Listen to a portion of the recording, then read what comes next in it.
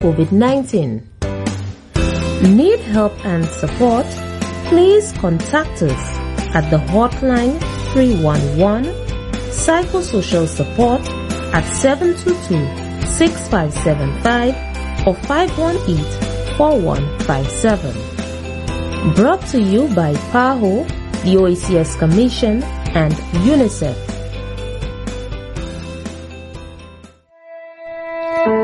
The opinions expressed on this TV program by the host, co-host, guest, and call-in listeners or chatters are solely the opinions and responsibility of the original source who expressed them.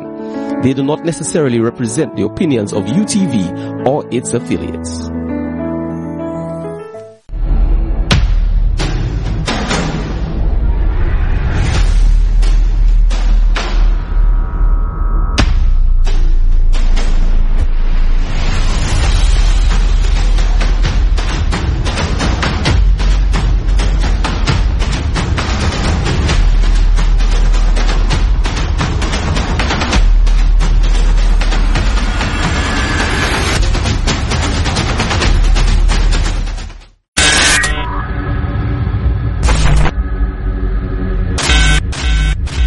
St. Lucia, good afternoon and thank you for joining the revolution. It is Wednesday, July 1st, 1st of July. For some who believe in the politics and the strategy working, that would mean there are in 25 days, 24 days, the Prime Minister is going to dissolve the House of Parliament and set the stage for 3 weeks after, whether you think it's conspiracy theory or not. You kind of have to be ready for it because there's an extension of the state of emergency which makes no sense except if you were trying to squash opposing forces like the CSA, the Trade Union Federation, the opposition, the formal opposition, and people in general who are obviously palpably pissed off and with good reason. So let's see how this month plays out. Now, the revolution is definitely on the ground. You can see it, you can feel it. It's not about me. It's not about Richard Frederick or Philip Pierre, Kenny Anthony, or anything more than people who are fed up. And it's not even just about Shasney. It's about the cabinet and it's about the way the people see themselves being treated, targeted, trying to kick people while they're down.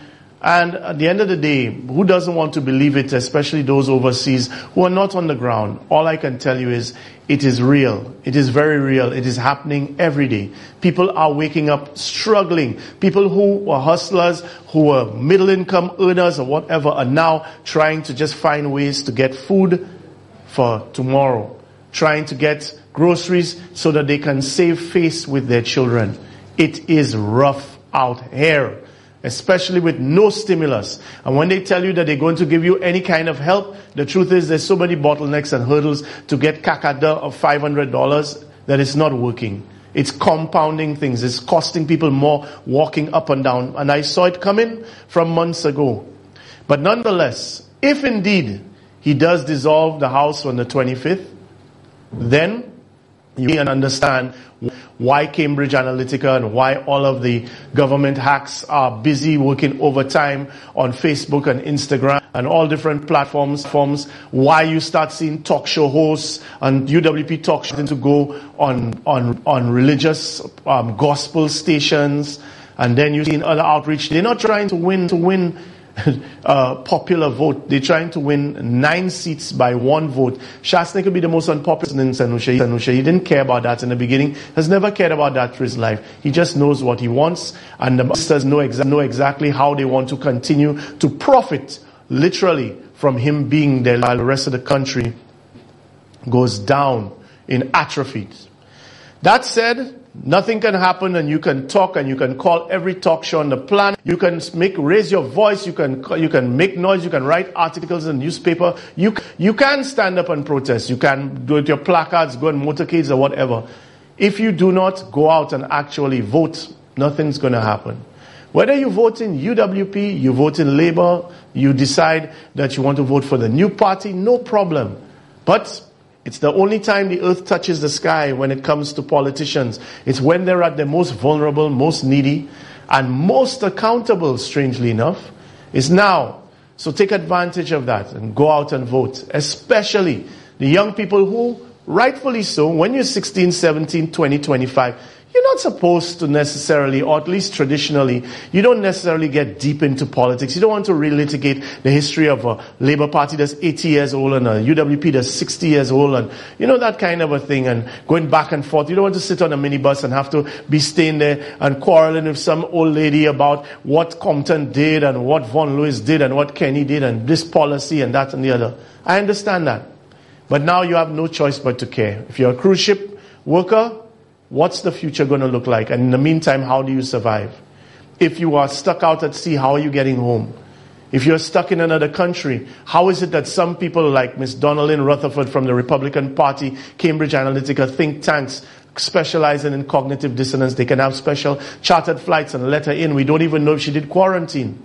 But yet, at the exact same time, there are people that don't know. I'm even understanding certain politicians' families, their sons and daughters have managed to make their way in, while there are Sanusians who have been stuck trying to get on planes for the last 4 months. They can't figure out how to get home. They don't know what to do, and they're running out of money where they're at. So, folks, this is important. And I'm happy that some of the youth are stepping up to pass the message out. I, too, will echo that sentiment. So let's hear now, to start off, from Movement News. When a prime minister fix roads, that's his job to do so. That's a job. When he build hospitals and schools, that's a job prime minister et be gouvernement pour faire ça. Making fields, monsieur, and different parks in all your communities. That is not a point where you can get 1% of my vote. That's the job of the prime minister or the government that's in power to maintain the country. I will give you a vote when a government or the party grants a job. The people who grant jobs. Moi, I do, my brother. Who buy shelter. Who say poor, who fay yon de bagay, ka build different kay bagay before. Moi, I do, ka hen vote. When you care about the people, especially the poor people, trust me, ka hen vote. Là où mettez bagay a place comme medicine et healthcare, c'est either ou mettez free, ou mettez price là as very low as possible, les moun ni pou gen. Ou ka vote by un gouvernement côté, il ka pay attention, monsieur, to agriculture.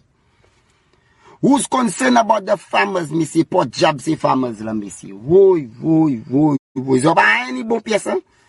You have to do your alezor and different things they bring in the country for a little source of money. And is agriculture, that's one of the main sources in St. Lucia, Put your minds together, monsieur. Moi, pas qu'à campaigner. Na disons ça, c'est pas campaign, moi, qu'à campaign. Moi, qu'à just disons exactement qui ça qui ka run. You sure won't put someone in power if they go ahead and do what they want with your money. Ça yo fait et l'argent yo c'est ça yo ka fait et ti l'argent pays and they still come in and try to tax you on every little things that you do to earn a living, such as photography, house renting, calls and so on. Boy. Me say I had to do them things. Moi ni pour buy set ici anti advise. And that's movement views. St. Lucia is not a state. This is a country, messieurs. Nous pas qu'on et bagay côté nous ni billions of dollars côté nous ça just lavish l'argent fait ça nous vrai et puis we are celebrating independence that nous pas même indépendant. We are not independent. We don't have any source. Nous pas ni real. Nous pas ni go confil côté nous kay supply before go pays pour faire huile before bagay. Nous pas ni gold rien ko. That's why the little money that we have, when you are in power, missy, use it wisely. Gouvernement use it wisely. Pas les spend en akodi ou assist boba et Jean et oni $1000 en poche ou pas mille. Akodi c'est who qui fait l'argent just blast li ko. Check the statistics, Missy. Just check Sanadola. Don't go around boasting politicians, and when you finish, you vex with your neighbors about politics when the only day they need you is on election day. And that's a word to you, my fellow Saint-Lucians, go and vote, Missy. It is your choice. It is your right. They locally vote. Vote wisely. Make sure you catch it et check tout ça kalia. Pas just because a moun vini do or pou vote moun sa because of si moun sa. Ou poko benefit from A to Z. From deputy bagay ka run ou still mem mania. That who still be fashion neighbor because of politics. It can just boast politicians that like you finish. They only need you on the day of election. Check yourself, Missy. And that is a word to all my solutions, Missy. Movement views. So you see, not everybody fits the stereotype. Here you have a young person who is Okuwa with what's going on, and he's telling you, it's good advice, no matter which side you support, or even if you don't support any side, take interest and be discerning. And you know, it's a good message. It's funny that for somebody who seems to have given a message, the wise beyond his years in terms of movement news, you would think that the older, more experienced people in society, particularly the politicians themselves, to whom he is referencing, would have had a more, let's call it mature or salient message or poised message. But sadly, I do have to repeat it. When the youth look at us and they say we have failed them, for those youth who say that, listen to why they would have an argument. They would have an argument, a very strong argument, whether it's just sports or youth development, just purely by the example of the current minister. So why would you look the other side? Why does it make sense for you to listen to RF and all the noise that he's making in all the communities? Why?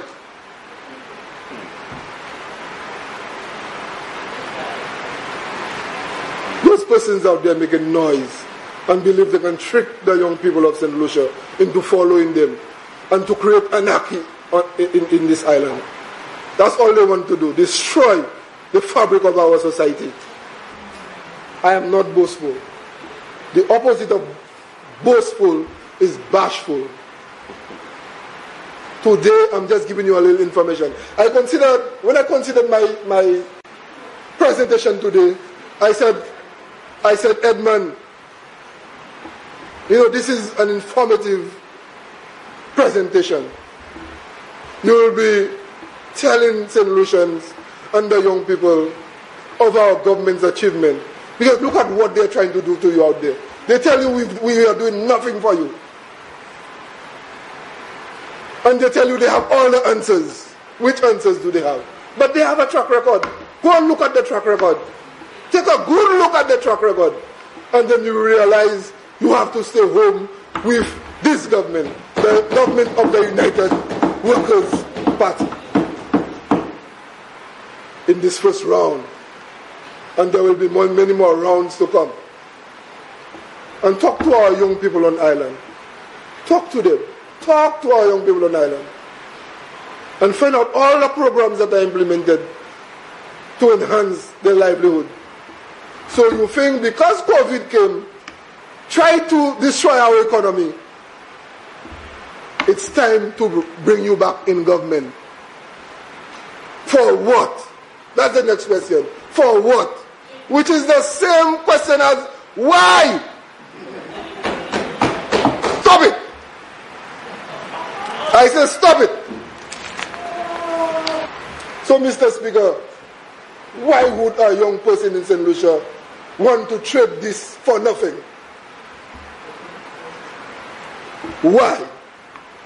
So you must always ask yourself, why? Ask yourself, young person, why? Why must I do that? Why am I being tricked to follow the other side?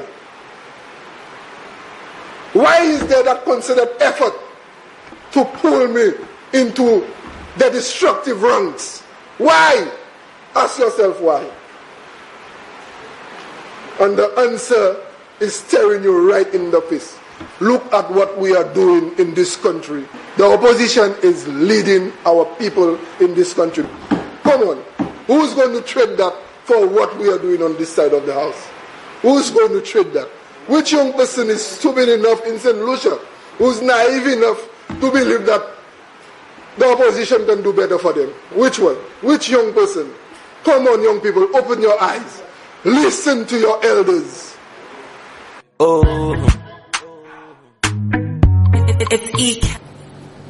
And just so it's said, so the young people do not get a miseducation from the Minister of Youth Development and Sports, the opposite of boastful is humble. Nonetheless, I did want to feature the prospective candidate, one of the prospective candidates from Grozele for the opposition St. Lucia Labour Party, that being Kenson Casimir. Because in his going out and doing a segment on NBC called Sports on the Block, it reveals that really and truly, it's not just the average young person that doesn't know anything that's going on in Estefan's ministry. But most people don't know who Estefan is. They don't know the achievements of many of the young people who have made their achievements and should have been given more recognition and marketing. So, for Mr. Estefan that feels that they've done a lot of work and nobody knows, well, whose fault is that?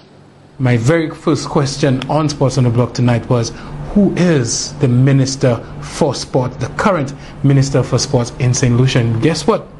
99% of respondents did not get it correct. So, all right, so we're giving away $50 today if you're able to answer 5 questions. You have 1 minute. St. Lucia's current Minister of Sports. Not good at all. Who is he? I forgot. Youngest female cricketer to make West Indies.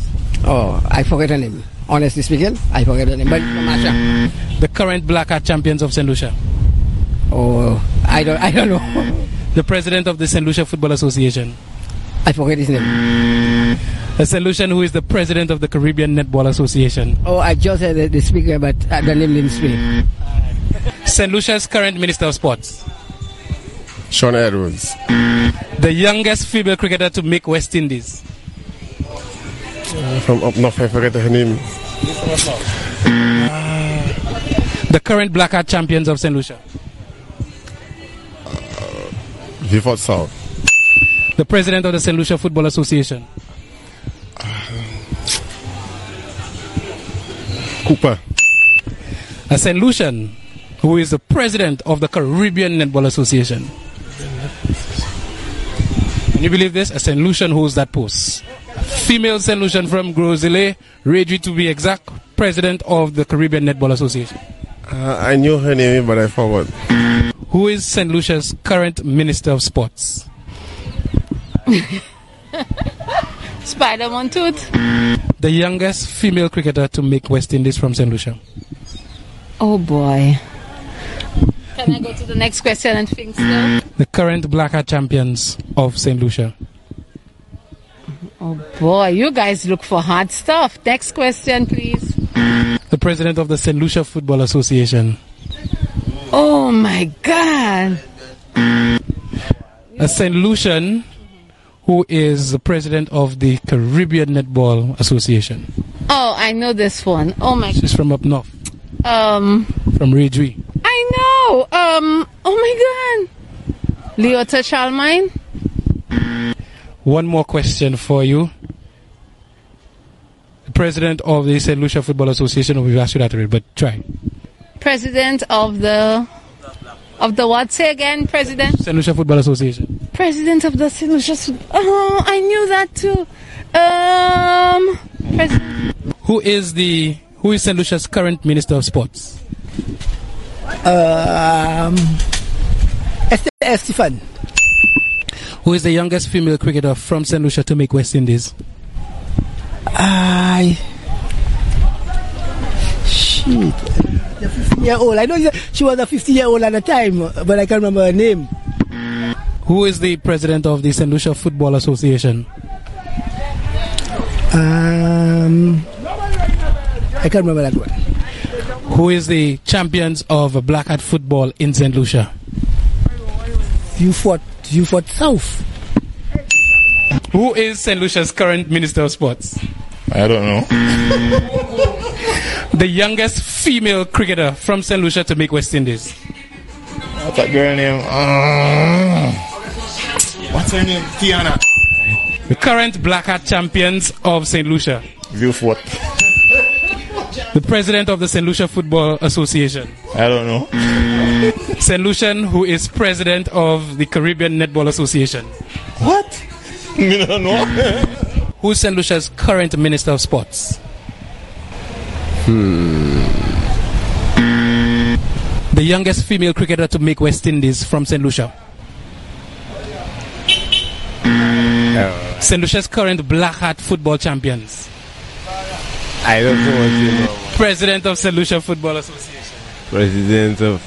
I don't even know. There's one St. Lucian who is the president of the Caribbean Netball Association. I don't know. Who is St. Lucia's current Minister of Sports? But I can't answer you that right now. I have loaded, man. I can't say nothing there right now. St. Lucia's current Minister of Sports. I said that. St. Lucia's current Minister of Sports. Current Minister of Sports? I doesn't follow sports, so I know that. Well, the youngest female cricketer to make West Indies. Levin Spencer? The current Black Hat champions of St. Lucia.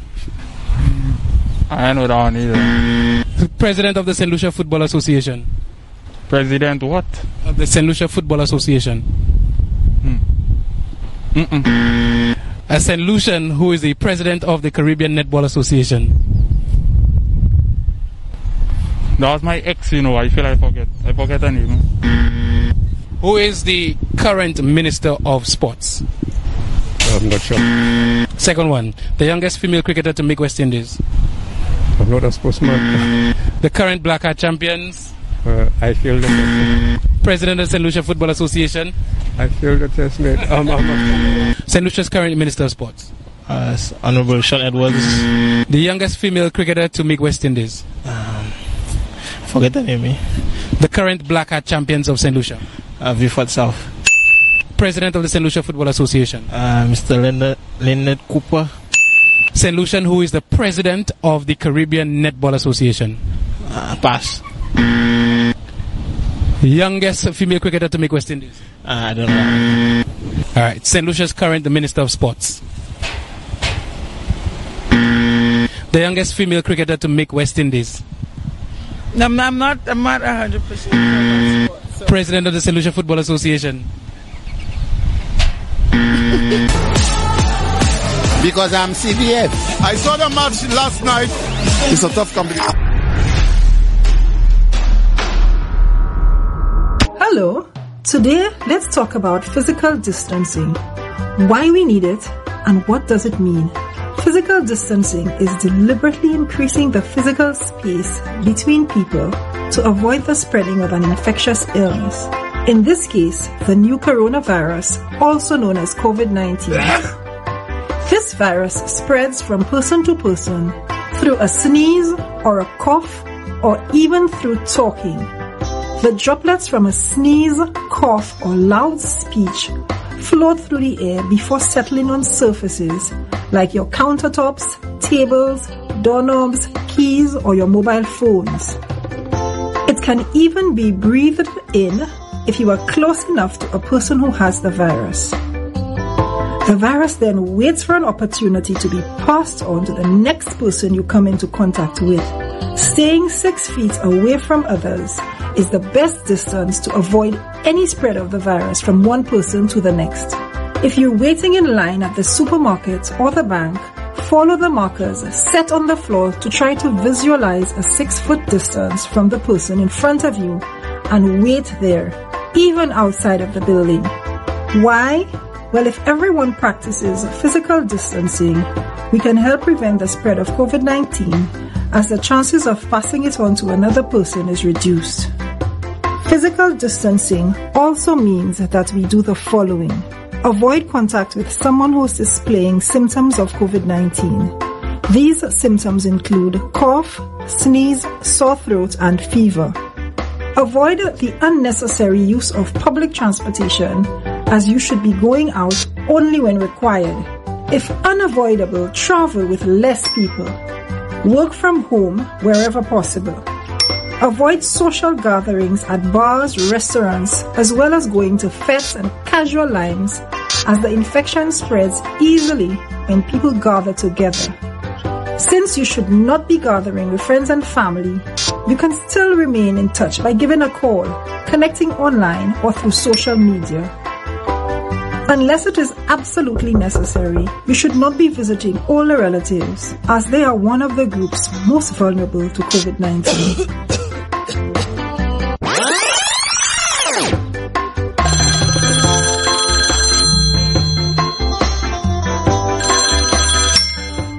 By these simple actions, we can all make a big impact to reduce the spread of COVID-19 on our St. Lucia.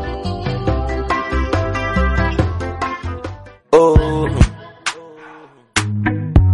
it's E. Kelly. Oh, baby, pour me water, holy water, quench this fire. Pour me water.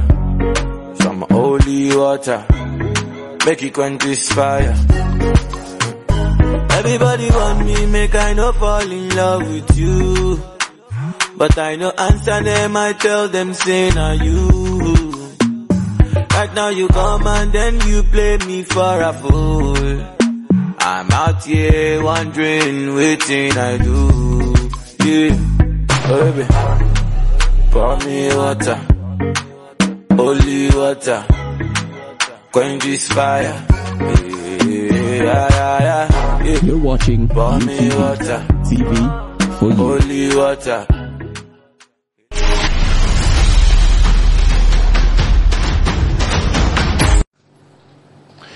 Welcome back and thank you for staying with The Revolution. Those of you locked in on Hits Radio, that's 92.1 in the north, 91.1 in the south.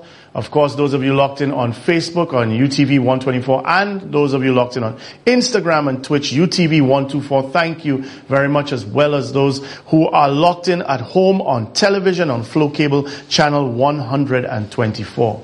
So, let us start off with the verifiable facts.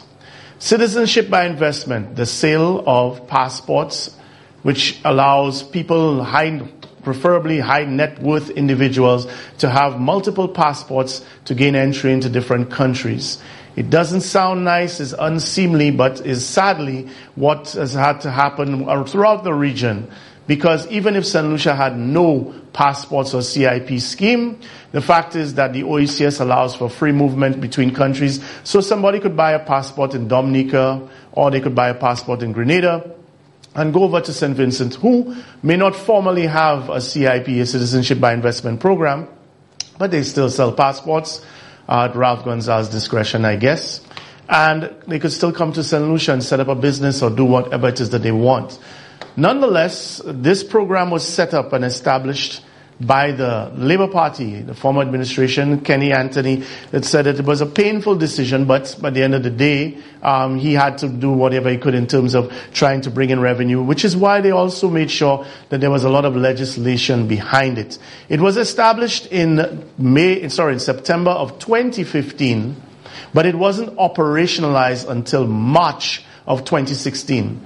So, March 2016, CIP, Citizenship by Investment Program for St. Lucia, is formally launched and operationalized, and then April, May, June, 3 months later, just over 2 months, going into 3 months later, the government changed hands. The United Workers' Party came in, and for the record, not one passport was sold under the former Labour Party administration, for which Citizenship by Investment was piloted by people like Ernest Hilaire and developed and implemented, and it fell under Kenny Anthony's regime, if you want to put it that way. Now, Shastny and them have come in, and for the last 4 years, people have been asking the same question, whether it's talk show hosts, whether it is journalists, whether it is politicians, whether it is the general public. Why is it that we are not seeing our CIP money? Where is the accountability? Where is the transparency? So, after 4 years, the Prime Minister gave us an update. Mr. Speaker, as we work on building a new St. Lucia, we must be open-minded We must be prepared to examine the non-traditional ways of attracting foreign investment to supplement domestic investment activities. It is from this perspective that we have accepted the Citizenship by Investment program as a viable means of attracting foreign investment. And Mr. Speaker, we're not alone in that persuasion. Apart from the 5 OECS countries which have CIP programs, Austria, the United Kingdom, the Netherlands, Greece, Malta, Turkey, to name a few, all have similar programs. Mr. Speaker, since its commencement, the CIP has contributed EC $131 million to this country. At a time of dwindling resources and grant funding and even increasing demand on government services, government will leverage the demand for our passports as a means of attracting foreign investment into St. Lucia. So the obvious question for a government that has less than 20% project implementation over the last 4 years, a government that has borrowed more in 3 years than the former administration borrowed in 5 and the most in history, considering that even Dominic Fede admits that the Labour Party government under Kenny Anthony 2011 to 2016 borrowed 800 million. Chasney borrowed 1.3, and that's 800 million in 5 years. Chasney borrowed 1.3 billion and going over 3 years. And if you do that, most times you're supposed to see it and feel it in the economy. But I guess the greed of the FFF wouldn't allow anything to trickle down. No kakada. Nothing fell from the table. No crumbs, no scraps, except for those who are on the priority list, those who get invited to the balls. So, along comes Norbert. And I don't mind Norbert is a paid attaché. I don't mind Norbert's job is to be Chasney's hemorrhoid. I don't mind any of that. But what I love is the collection of United Workers' Party supporters who never know truth from lies, except when somebody like Norbert says, SLP, SLP, SLP, and then all of a sudden they figure they have something, which proves that it has nothing to do with facts. Because you show them 500 lies that Chasney tells, and you show them one time Philip Pierre gets caught in a lie. All they know is Philip Pierre, they don't know nothing else. And it's that banal ignorance that literally is the bedrock of our hyper-partisan political-based society. Sad, but true. So it has been lamented because it has been proven and is there for all to see that the money for CIP, $131 million, nobody has known where the money went to for at least 3 years, 2017, 2018, and then in 2019, so let's say 2.5 years. All of a sudden, the government was able to show what it did with the money. So they say. So here comes Norbert, because you've had at least 2 to 3 years where you have not submitted the names of the people who have gotten passports. You have not presented the reports as mandated by law in time. You have also not sought parliamentary approval for what you're doing with the money, which is one of the provisions of the CIP legislation. But you're now coming in 2020 and you're berating people and telling them, look where the money is, look the allocation, look at. Okay, let's see it for ourselves. The 3 B's principle. Bullshit baffles brains. And they love to repeat. They have absolutely no intention to accept any evidence, any facts, any information. You will tell them, you will explain, Usajik hele amwe. You will shout, you will scream until you hoarse, you can't speak anymore. You got laryngitis. They'll pretend like they didn't hear. They'll pretend like you said you spoke Greek. Now, there's been the constant call of account for the money in CIP, account for the money in CIP, account for the money in CIP. What Chasney doing with the money? Blah, blah, blah. Folks, the monies or the projects that the monies were spent on have been declared year after year in the estimates of expenditure. They have been. In fact, I showed you only about 3 or 4 episodes ago. Exactly what was in the estimates of expenditure, what had been available to the SLP. But yet still they continue. Where the CIP money? What projects it going to? You all said this, you all said that. You ready with those photos with the 2, 3, 4, 6, 7, and 8? Give me the first one that I showed a few weeks ago. Under CIP, the funds allocations to different projects.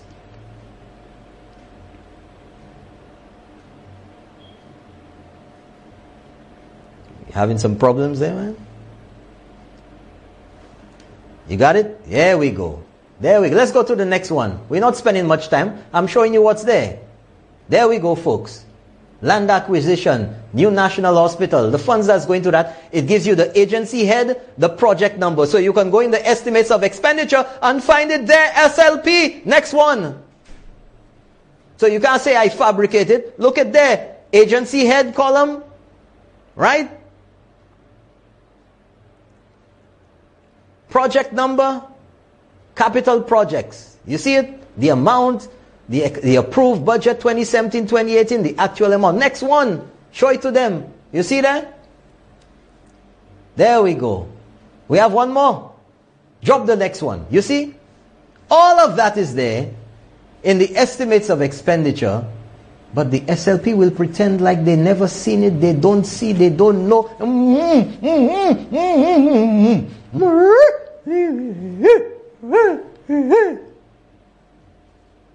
I don't know. Now you understand this is about psychology and sophistry, misdirection. Right, Norbert? So you go and you'll go through that and you say, let me go for it fast. And you come with all the vigor. And the truth is, in the same way there are people who will listen to me, or listen to Richard Frederick, or Zafenu, or they listen to Laura, or they listen to Rick Wayne. Some people just want to feel good about who they support, feel good about who they like or who they dislike. They just want ammunition so they can go and quarrel in a bar, or they can go and quarrel with other family, or show evidence to these hacks, them people by my home. I get all of that.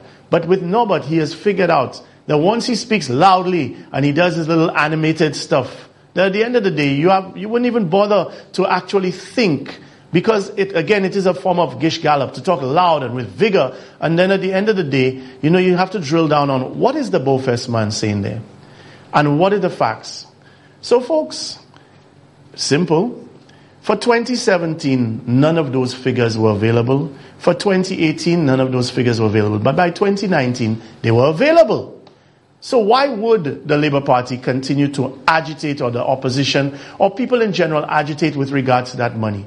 You notice that unlike countries like Dominica and Antigua, St. Kitts, they cannot point to a singular project that they did with the money. For example, hospital, Dominica built with CIP, houses built with CIP, public servant salary, Christmas bonus and double pay under CIP. So here's where the sophistication comes in. Who presented those figures? The government. Who verifies those figures? Nobody.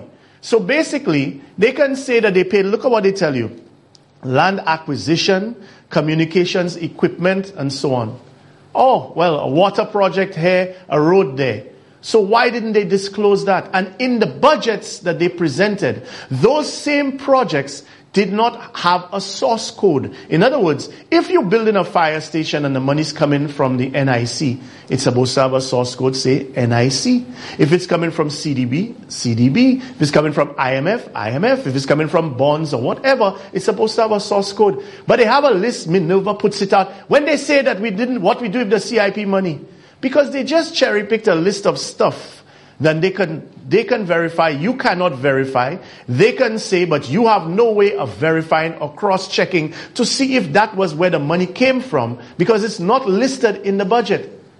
Also, it shows you that they must have manipulated the figures, because they themselves admit that they had to pay the range over 20 million, close to 30 million, right? But we cannot be exactly sure, because it could be anywhere from 28 to 32 million to 36 million dollars that they had to pay the range for the range debacle when Chasney messed up that whole thing.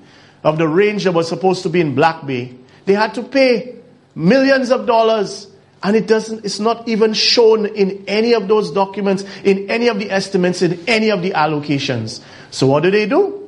They know they collected $131 million. They know that you haven't felt it on the ground at all. You haven't seen a project. You also know that by law, they were supposed to give the names of the people who have gotten passports. So we know if, what's his name? Jack Lamb got a passport. We know if this person got a passport, this person from Saudi Arabia, this person from UAE, this person from Dubai, this person from Iraq, this person from Russia got a passport. But we don't know up to now. Right? But now we get in this and it's like, hey, take a look. And they'll say, SLP, where the money, all of the animation. But at the end of the day, the point is that we have no way of verifying anything that's been presented. It was held back for at least 2 years. And the funding, the sources of funding were not only not identified, but the big one where you knew that you had to pay back $30 million, if it's not reflected in there, then how did you pay back the range? Where did you pay it back from? Because the money should have, by law, come from the CIP. It should have come from there. The devil in the details. But the people that are watching nobody, they don't care about that. What they want to do is to say, boy, you see how they did a party. BS. Next. His man. Budget and plan of action. The board shall no later than the 31st day of October in each year cause to be prepared and shall adopt and submit to the minister for the fund in respect of the next financial year. What you're going to submit in October? A budget. And that is the board that has to do that. All these people from the Attorney General's chambers, Director of Finance, blah, blah, blah. They have to submit for the next financial year a budget with the estimates of its income and expenditure. So you say last year we had 200, 1,085, whatever it is, CIP. We believe we've done a lot of marketing and we see that the interest in St. Lucia, we expect to get 2,000. It's a budget. It's estimates of expenditure, just like the budget. It may be more, it may be less because it's not money you've received yet. B, a plan of action. What are you going to do? Are you going to advertise? You're going to advertise in the Middle East? You're going to advertise in the North Pole? You're going to put an office there? Blah, blah, blah. Next page. Auditor's report. An independent auditor appointed under Section 17 shall not no later than 3 months after the end of the financial year, which is 3 months after the end of the 31st of March, submit a copy of the audited financial statement of the fund, that's the economic fund, and the report on the financial statement to the board. Sounds like accountability, sounds like transparency to me, folks. I didn't see anything like that from what the SLP 3 lines of regulation required. Nothing was required. Annual report 19.1. No later than 3 months after the end of each financial year, the board shall submit to the minister an annual report on the monies and business of the fund for that financial year, and the minister shall, not later than 3 months after the submission of the annual report, lay the report in Parliament. Sounds like accountability to me. Sounds like transparency to me. 2, an annual report under Section 1 must. Now it says what the report has to include. You can't just give a report on 1 page and expect that's sufficient. This tells you in the regulations, in the law, what you're supposed to provide in that report. Sounds like accountability and transparency to me. A, include 1, the number of applications made, granted and refused under sections 12 and 13. Next page. 2, the names, addresses, and nationalities of persons whose application were granted or refused. 3, the amount and other details of the loan or investment for other information as the minister considers appropriate. B, be accompanied by the auditor's report under section 18. May say, me reporting? Me report, did you see anything about submitting reports under the economic fund, which was specified under CIP by the St. Lucia Labour Party? No. Uwe? Come back to me there. SOA. Pas ça yoka decently, see? Pas ouais. You know what the SLP was telling you there with that thing there? Bele Leshman. Economic Fund. Who was going to administer that? How would there be any controls under that? But these people have the audacity and the nerve to say, when we get back in office, we'll review all CIP passports and see. Well, give me a break. And don't you have any shame? I mean, the gall to even suggest any corruption with that. And you see, with all that verve and vigor, again, those who support the government are like, yeah man, them fellas have no shame. Now there's some shamelessness for you. But once again, you stop and you realize. So let's think about this, folks. The Labour government that set up CIP were the ones who put in provisions for transparency. Norbert's argument is that the internal CIP body of Invest St. Lucia and the CIP Act has added more provisions for transparency. Yes, that is wonderful. Except for the fact that Chasney made it so that he doesn't have to go to the house when he spends the money.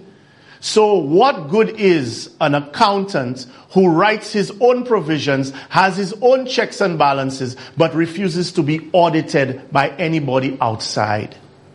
You see, you can have all the provisions, you can have ground provisions. At the end of the day, if you do not have the transparency of letting the people who are elected by the people of St. Lucia to vet it openly in the House of Assembly, then what transparency is in that? You see? Again, sophistry. So here you have all these provisions, and he's reading the act, and they say, all of the hype. But at the end of the day, Chasney changed it so that he does not even have to go to the House of Assembly to spend the CIP money. And he can report on it how he wants. He can cook the books however they want. They can do whatever they want. So you think Nestor Alf... In fact, I'll get to these Invest St. Lucia people, right?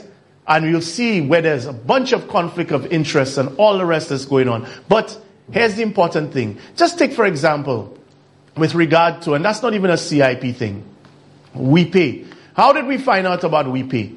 We didn't find out about WePay because of the government's transparency. We found out because Eubolus was whining on a woman in Trinidad, and the fellow was setting him up.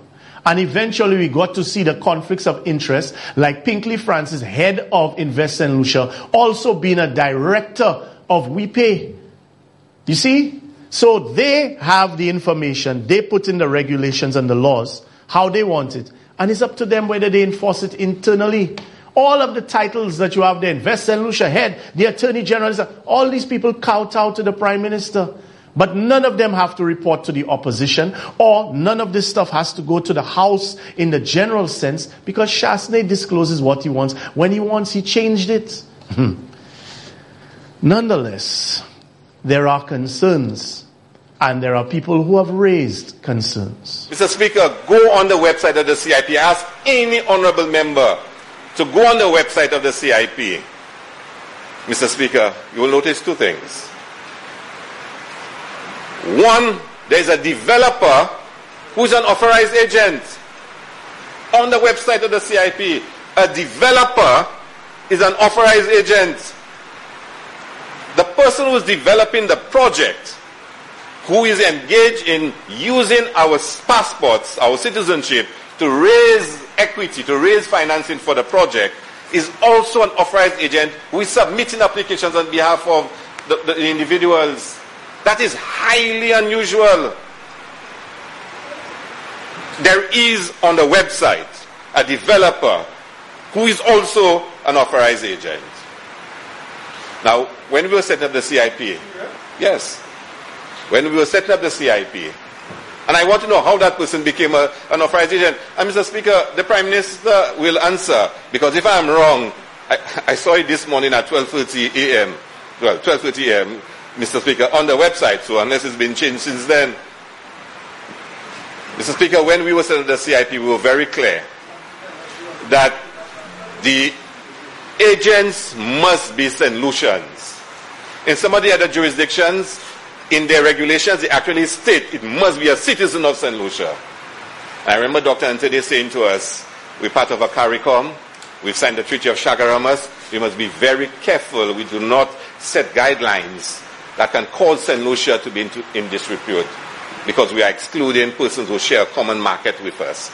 So we had to craft the guidelines in a way requiring the person to have been in St. Lucia, requiring you to have had a business center for 5 years, because we wanted St. Lucians to benefit from being authorized agents. We wanted St. Lucian professionals to be authorized agents. But somewhere along the way, that was changed. There are also a couple of international companies that are authorized agents in St. Lucia, with St. Lucia names below it. And I asked, isn't that fronting? Isn't that fronting? How can a space, an economic space that's created for St. Lucians, have now been opened through a back door for foreigners to exploit it? How could that have happened? And Mr. Speaker, all this does is to make it legal. We are legislating for the foreigners to take over that little economic space in the CIP that we had reserved for St. Lucians. This is what this does. And this is highly dangerous, Mr. Speaker. And I ask any St. Lucian, ask any honorable member to go on the website, and they will see Henley and Partners, Apex, and a couple of others, international companies that dominate in the space internationally as authorized agents in St. Lucia. And we have a developer who's an authorized agent. So the question that must be asked, do we care about St. Lucians? Do we care about reserving some economic activity, some economic space for St. Lucians? $131 million. Why couldn't that have been used to complete St. Jude's or put towards the airport redevelopment? Why couldn't that have happened instead of still taking loans from the Taiwanese? But instead, we know when it comes to DSH, it's always horses before hospitals, horses before human beings for CIP, for Shasney. Do you think that the CIP funds, you said that they haven't been used yet, will they? To date, the project is not a CIP approved project. The investor has not applied to CIP to become a CIP approved project, but the intention of the investor is eventually to become a CIP approved project.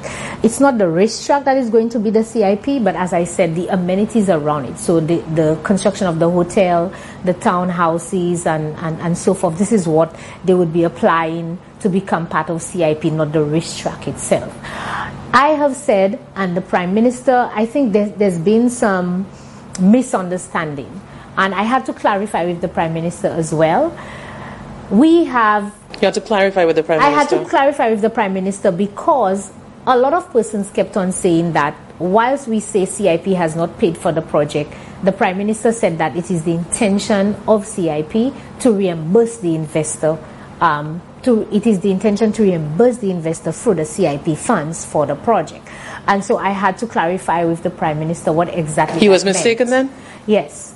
And mistaken because these were discussions that the Prime Minister was having during the negotiations with the investor with reference to the possibility of the CIP project and being reimbursed, and so that the racetrack eventually becomes that of St. Lucia. To date, there has not been an agreement on this. And so these were discussions that were being held.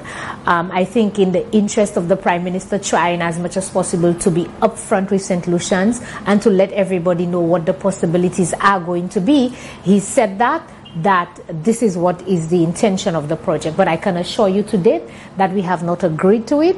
Is it still on the table? Somebody asked me, is it still on the table? At this point in time and in the near future, not as yet.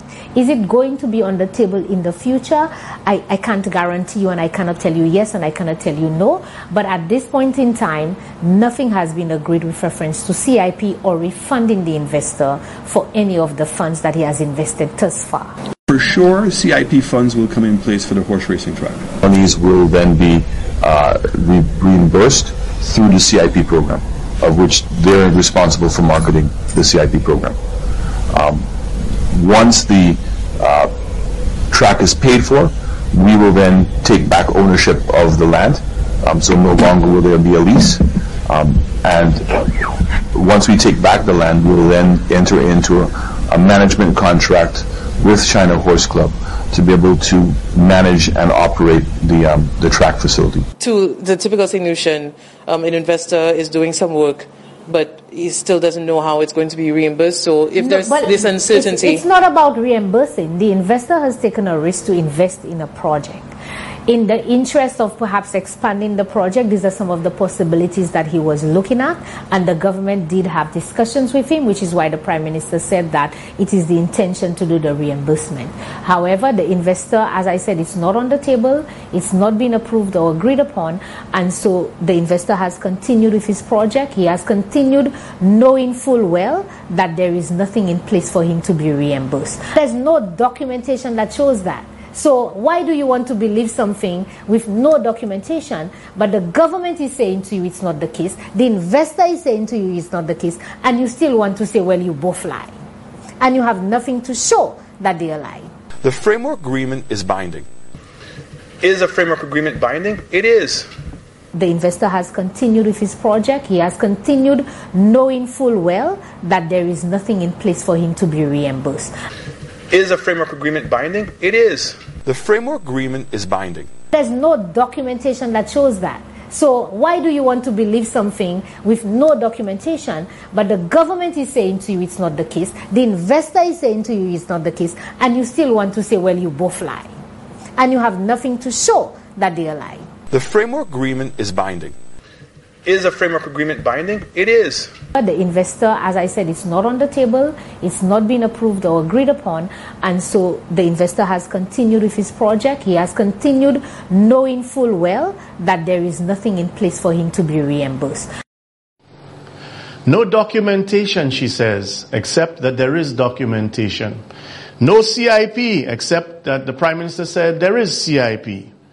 And you wonder why people have concerns over why they cannot see their CIP money, their birthright being pimped out, and they cannot figure out even if they can get some sort of relief, maybe a stimulus through CIP, or maybe the schools, or maybe some project that they could say they could feel and touch, that they know that CIP delivered health care, or CIP did this, or CIP did that. But remember, there's ulterior motives behind how CIP is being utilized. And of course, there are more concerns. I must tell you, the honorable member spoke about the National Economic Fund.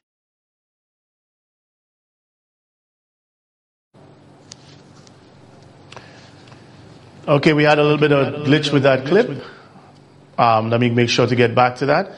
But folks, let's face it, there are very real concerns, and the accountability that you're getting, doesn't it feel like the same way that you're getting accountability with regards to the budget and other things, only last minute, only weeks before potentially an election, all what you've been asking for and everything? So now we have that clip ready. I want you to see more concern. I must tell you, the honorable member spoke about the National Economic Fund. Mr. Speaker, in June this year, we had a debate in this House about the National Economic Fund. And I stated then, and I still believe, it's one of the worst pieces of legislation ever to come to this House. It institutionalizes malpractice, at least the potential for malpractice.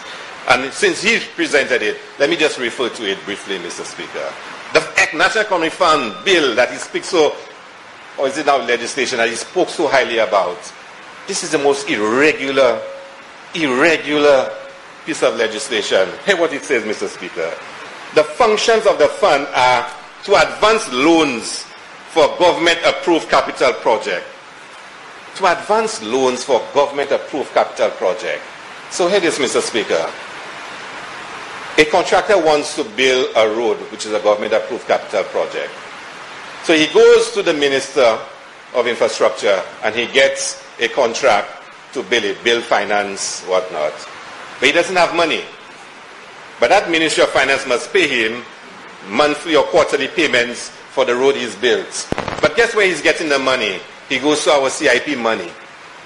to take the money to then build a road for government and to charge government. You think he will ever charge government less than what he has to pay the CIP Economic Fund? He won't.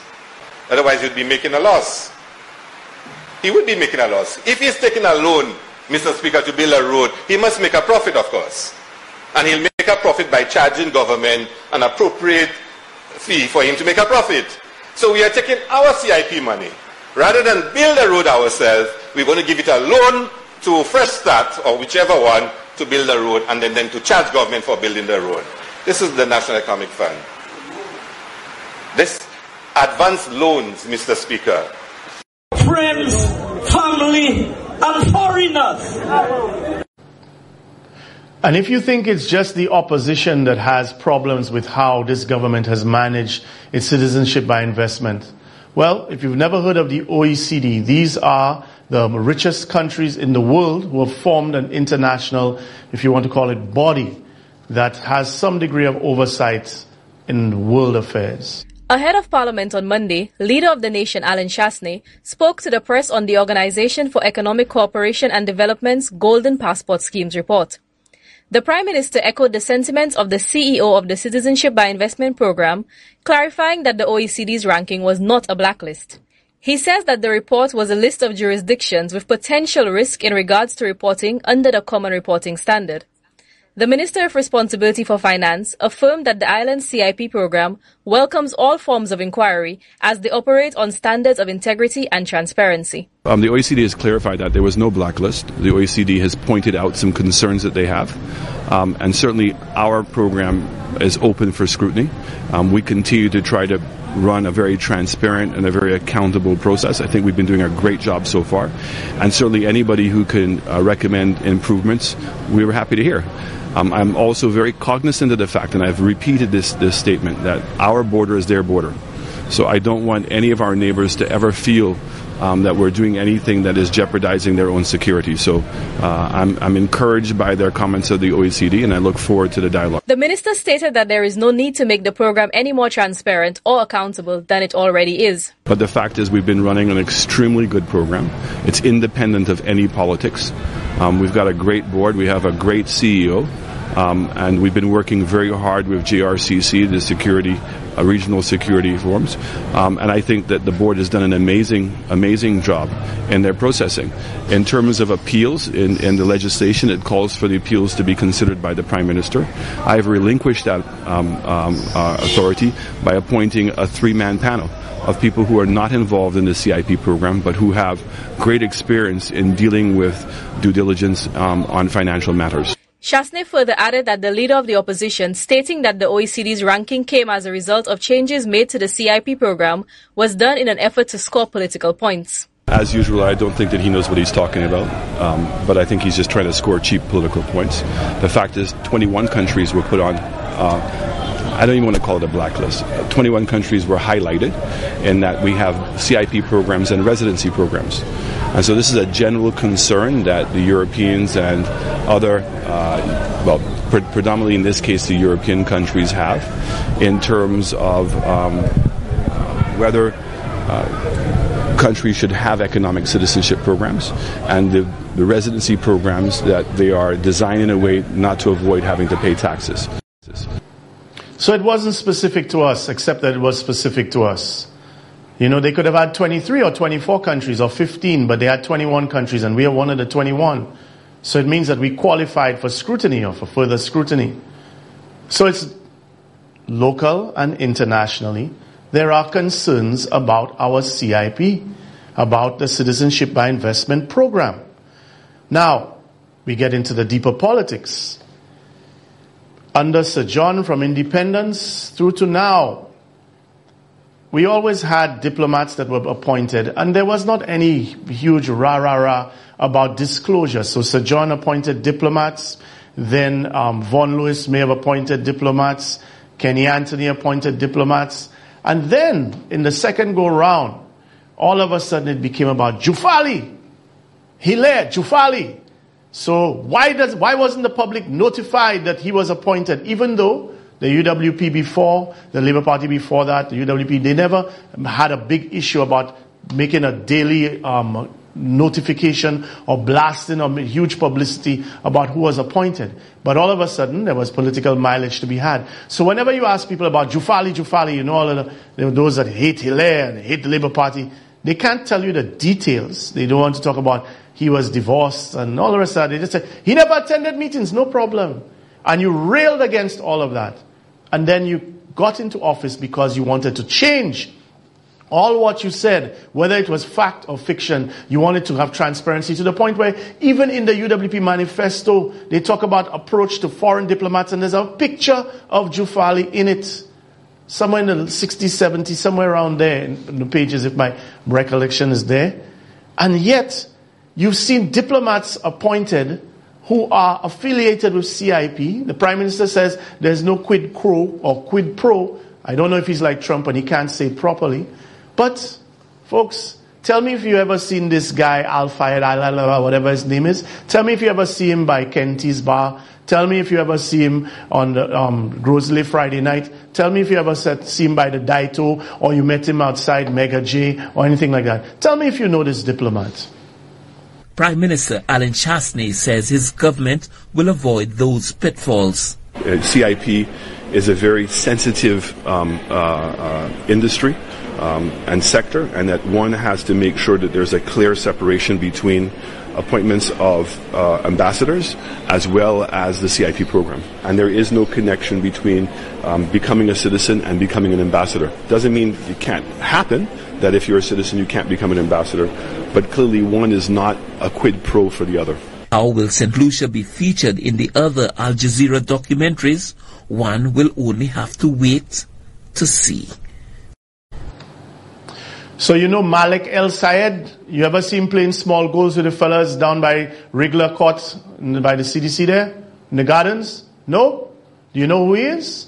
Now you notice the reticence of all of those. They were talking about Jufali. Where are they now? There you go.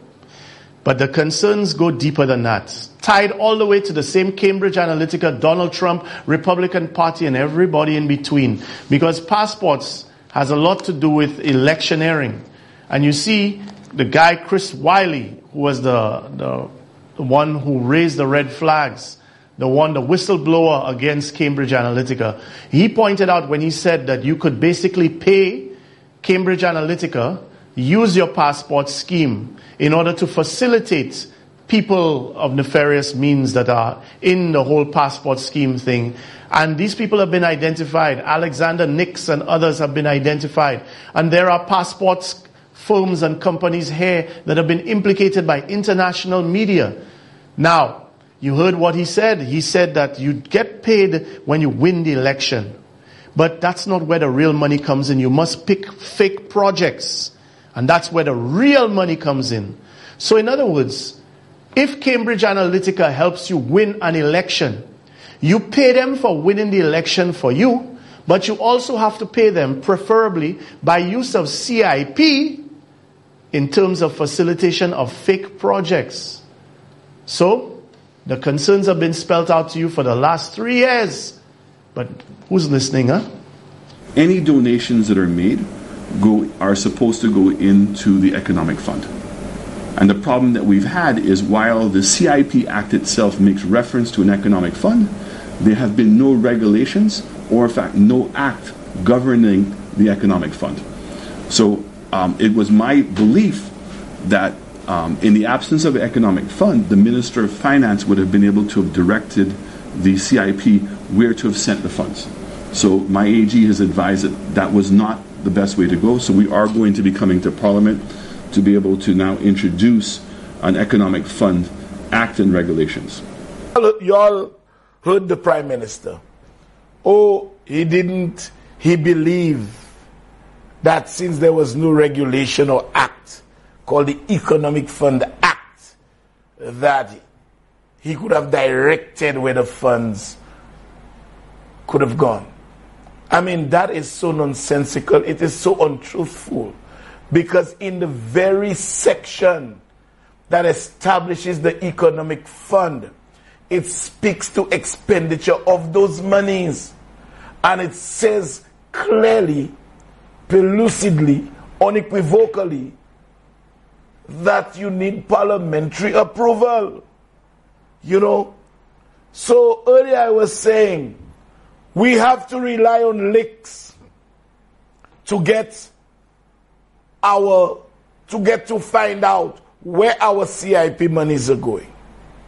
A provision was stipulated in the law, and Alan Shastney wants to interfere with it. Alan Shastney wants to interfere with it. Folks, we must remember that those monies are being deposited in foreign accounts to which we have no access, none whatsoever. Whilst our schools are in a mess, our houses, people live in deplorable conditions in some areas. Our roads are in a mess. Healthcare is in crisis. Hospitals cannot be completed or opened.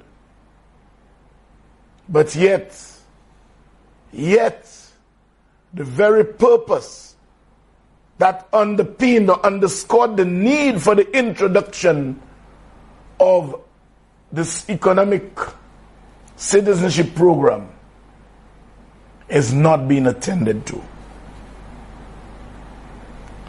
And I want to say this. I will personally hold those ministers or anyone who goes to Parliament and supports the notion of removing the legally stipulated requirement of parliamentary approval of expenditure of those funds. Once you support that, you don't support transparency and you don't support the interest of this country of ours. The Prime Minister cannot say that if in his own deliberate and incompetent judgment 6 days is not enough. It is not within his purview. The Prime Minister is not a prime dictator. The Prime Minister is the Prime Minister of the country, and he's been elected by the people of St. Lucia, and he must follow the rules and procedures. Including illegally agreeing to let Theo Aking hold on to our CIP funds. Yes. And he had also agreed, again illegally, to lend money out of the CIP funds to Range. It is illegal because the law says those monies ought to be deposited into our economic fund. You know? And he had signed those agreements despite him, Shastney, not having the authority. And it was that mistake with Range developers that cost us some $33 million, because he signed an agreement to lend them money when he had no authority to. Now, folks, when I disclose what the law says as it relates to the CIP monies, they realize that Shastney did not have the authority, and therefore parliamentary approval was necessary. So, what did they do?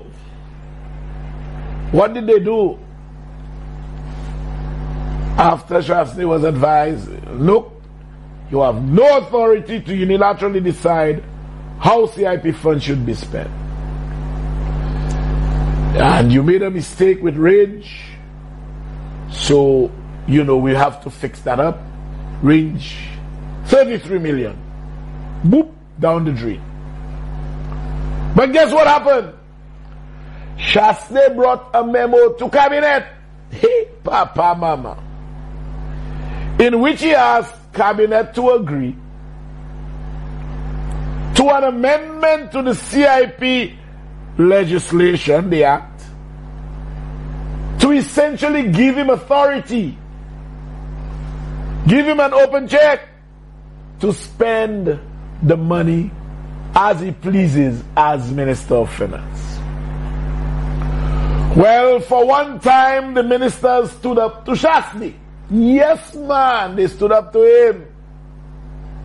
One minister, I'll not tell you now, who was seen as the ringleader in opposition to approving that memo to be forwarded to the Attorney General for the relevant amendment to be drafted, the one that was most vociferous in saying, gentlemen, don't do that. He was threatened. Of course he was. He was threatened. He was threatened that his ministry will be taken away from him. Yes, man. If you talk too much, your ministry will be gone. In the end, Shastney had to withdraw the memo. You all remember he said on TV some time ago that he has asked his Attorney General to do whatever so they'll be going to Parliament? Yes, man. The memo went to Cabinet. And for once, the fellas said, no, we have had too much to deal with. Leave that alone. Shastney hinted at a review of the publication of names.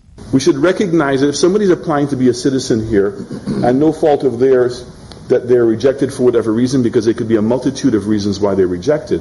I think having to publicize those people's names, which is in fact the regulation now, is something that we would have to give serious consideration to, because none of the other islands do that. But in our case, we have, and it is something, my understanding is that the CIP board themselves will be reviewing. UK Parliament calls for criminal investigation of Henley and SCL, Strategic Communications Laboratories. London, England. The recently published House of Commons Digital Culture, Media and Sports Committee interim report on disinformation and fake news has urged the British government to ensure that the National Crime Agency thoroughly investigates the undermining of democracies in many countries, including a number in the Caribbean, by Cambridge Analytica, yes, Strategic Communications Laboratories, and citizenship consultants Henley and Partners. We received disturbing evidence, some of which we have published, some of which we have not, of activities taken by the SCL linked companies, all of them are linked companies, in various political campaigns dating from around 2010, including the use of hacking, you all heard of hacking, of disinformation, and of voter suppression. It goes on, we do not have the remit or the capacity to investigate this claim ourselves, but we urge the government to ensure that the National Crime Agency thoroughly investigates these allegations, the report says. But here it is. Now it is the same Henley and Partners, you could take it out, which is Cambridge Analytica, these guys, because you all just heard from the report, all of them are linked, that the office in St. Lucia will be led by a managing partner. You know who it is, Mac Maraj. Oh yes, Mac Maraj. Yes, it's all a circle, same names, you know. And this is what is happening. Don't forget, Mac Maraj is Alan Shastney's personal lawyer. You see, as I said earlier, we seem to accept conflict of interest as the norm. So if you want to know why you haven't been seeing or feeling our CIP money on the ground, why you've not gotten a level of transparency, and yet they're telling you, oh, it's transparent. No, folks. Nope, your instincts are right. Because in other countries, they can show you, and they call Dominica corrupt. Dominica has had CIP, no agriculture for the last 8-9 years. Do I believe there's corruption on both sides over there? Yes, I do. Damn well do. I didn't need Al Jazeera to tell me that. But I also know that CIP has been used to deliver projects, and you can see them, you can touch them, they are verifiable. So, today is June 1st. Let's go to the most recent CIP usage that we know of. Let's go to June 1st, Caribbean News Global. Let's put that up so people can see. Dominica opens new hurricane-proof community center this summer, funded by CIP, July 1st, 2020. Let me read that again. Dominica opens new hurricane-proof community center this summer, funded by CIP. And remember, St. Lucia, and let's zoom in on the community center so people can see it. And remember that right now we have people at St. Jude's Hospital in the George Odlum Stadium that could have been moved to the east wing of the existing buildings. But instead the government is busy building its super mall that doesn't have water and electricity and none of the subterranean infrastructure as we go into the hurricane season. And let's show the next photo so I can read it out for people. London, England, in a live broadcast last Sunday, Prime Minister Roosevelt Skerrit spoke with Dr. Irvin McIntyre, the Minister for Health, Wellness, and the new health investment representing the Roseau Valley constituency in Parliament. Dr. McIntyre announced that a new multifunctional community center in Trafalgar Square will be open, will be open by August. The Trafalgar Community Center will serve as a research, resource, and community center, and is one of 2 such facilities under the Housing Revolution. Each will feature a multifunctional event space with a sick bay, a clinic, and a dining and activity hall. The government of the Commonwealth of Dominica continues to build new hurricane-proof homes, health centers, and community facilities across the island. This constitutes the Housing Revolution sponsored by the Citizenship by Investment Program, CBI. So we know what other countries are doing while we continue to be in the age of regression in St. Lucia under this administration. This is the revolution. Stay tuned. Welcome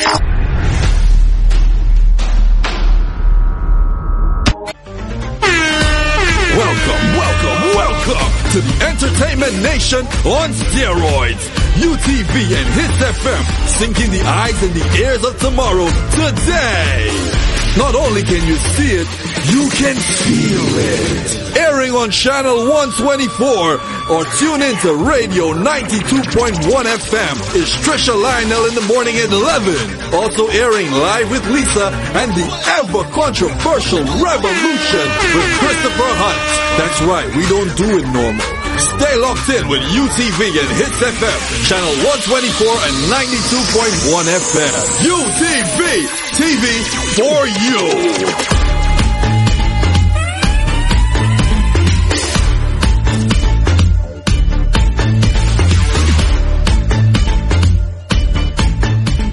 St. Lucia, you asked for it and we're making it happen. Revolution t-shirts are now available island-wide. In Grosley at Nesta's Bar in Grand Riviere, at Dax Supermarket in the Richard Frederick Building in Castries, Marilyn's Restaurant and Bar at the Daito Fisheries Complex in Dennery, Hippolyte's in Soufrière Town, as well as in Beaufort at Chanel's upstairs, the Chanel's Plaza. Revolution t-shirts can also be ordered through Johnson for those in the Micoud area, from Nyla in the Choiseul to Labrie area, as well as Diana in the Ancillary Canneries districts. And if you require any other information, please call our National Coordinator Dantes at 486-7658. That's 486-7658. Anytime, day or night. All sizes, all colors. Get your Revolution t-shirts today. None but ourselves can free our minds. S to the J, okay, you don't know it's your boy Shemi J. Bigging up UTV, Underground TV. Wine and start a fire. Bam bam big on a beat like Jum Joe.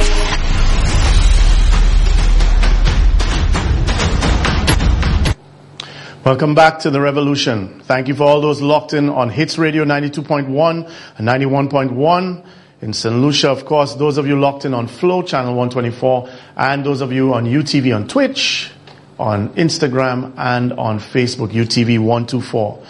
Now, you know, I was in two minds. I wouldn't lie. I have to be thinking. First of all, there's a part of you that wants to focus on the bigger issues.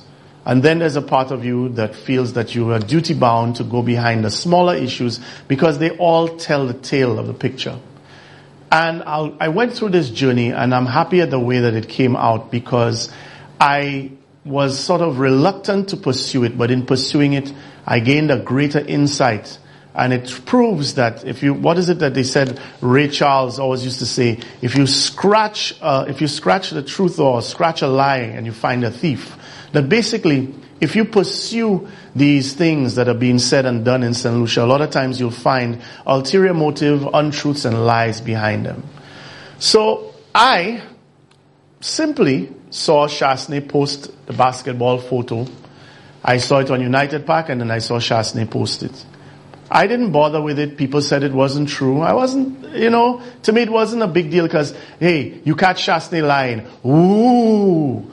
A man lies 99 times, he lies 100. You're like, at some point you just have to say, the man is a liar. Except if you're Timothy Polio and your bread is buttered from pretending to be objective. So you know the number one charge against Shasney's lying. So you have to make sure to have a personal global campaign against lying.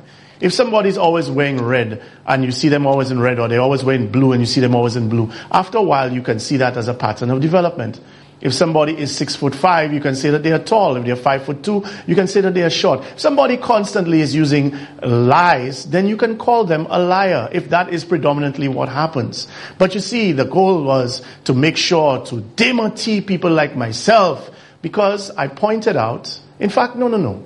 Let's head Norbert first. Something happened. We're going until 10:30 tonight, so don't worry. Something happened. And what happened was a photo was posted on the Prime Minister's page, Alan Shasney. Oh, I didn't give you that photo. And that photo, I'm sure all of you have seen it already, was a photo of a basketball team from the 80s. And in that photo was, or is, Prime Minister Alan Shasney and the other members of the basketball team. Oh my goodness, Alan Shasney can never be right. He can never do good. He cannot say a thing without inviting the ire of the St. Lucia Labour Party and its detractors and its hackalacks and the satellites. Oh no! How dare you, Alan Shasney, to think you're going to get by? You, captain of basketball team? Not if we have anything to do about it. You are not captain of the basketball team. The vultures are circling, ready to pounce, man. Well, to swoop. Ready to swoop. So, of course, a particular talk show host wanted to get in on the action. Oh, he has nothing good to say about Alan Shasney. Oh, no. Absolutely nothing. But you see, again, folks, you all know I have a problem with the way how a lot of the reporting is done in St. Lucia. Lack of follow-up, lack of corroboration, lack of verifying, lack of getting concrete evidence and information to present to the people of St. Lucia, lack of accurate data to present, a lot of supposition, a lot of I think or I saw or I believe. I continue saying, and you too can educate yourself, get into journalism. Those of you out there who are interested and are so discouraged by the nonsense you see passing in this country for journalism, the Reuters handbook on journalism, get it. It's downloadable, it's online, and it's free. It's the Bible for journalism. But I don't know, it seems some people not reading or whatever. I don't know what the problem is. I don't know. So let's hear now. Now, it's a few minutes. I don't know how much of it you will be able to stomach. But I promise you that it's very interesting. It's very revealing. And what I say to you about corroborating your evidence, the information that you want to put out there, jump into conclusions, or trying to make the lack of evidence fit your bias and prejudice. So let's hear what went down. Roll it. Let's go now to the photos of Chasney as saying that he was the captain of the national basketball team. Let's show that first photo.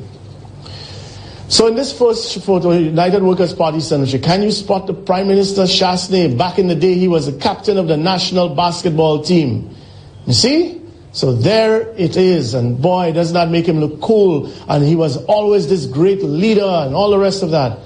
And then I want to show that it's not just United PAC that's putting that up, but he himself, his own new page, the Cambridge strategic thing where they come up with a new page for him. Notice how they've ducked him out of PR for the last 3-4 weeks. Pause that right there. They're trying to...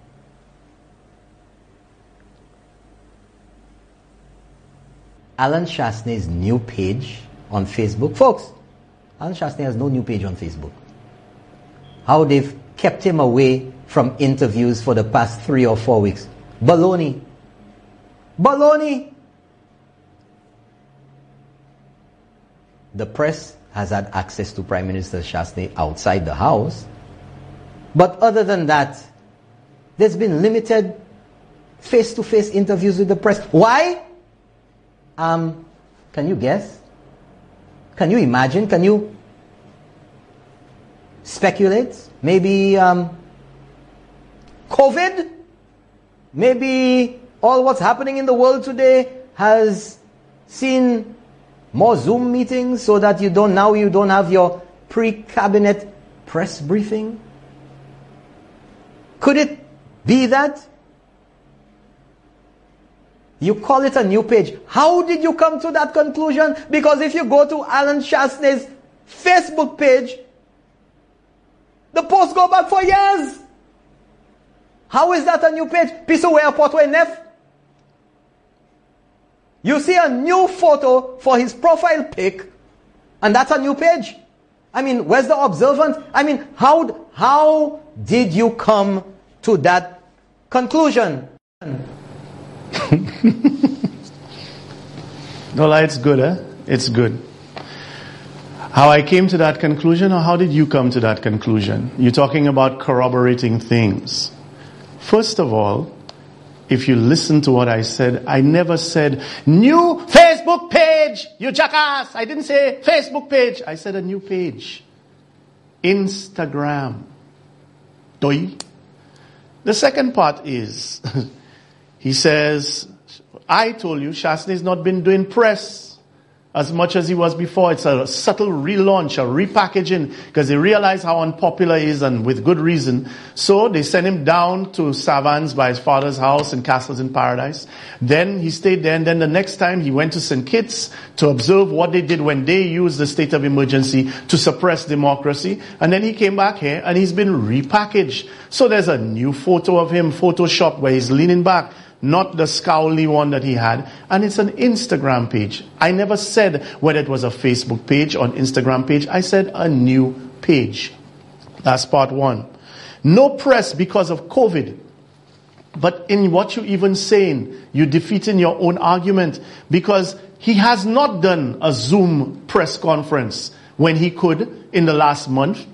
Y'all are the ones traipsing all around Ancillary, the same place you say is now a town.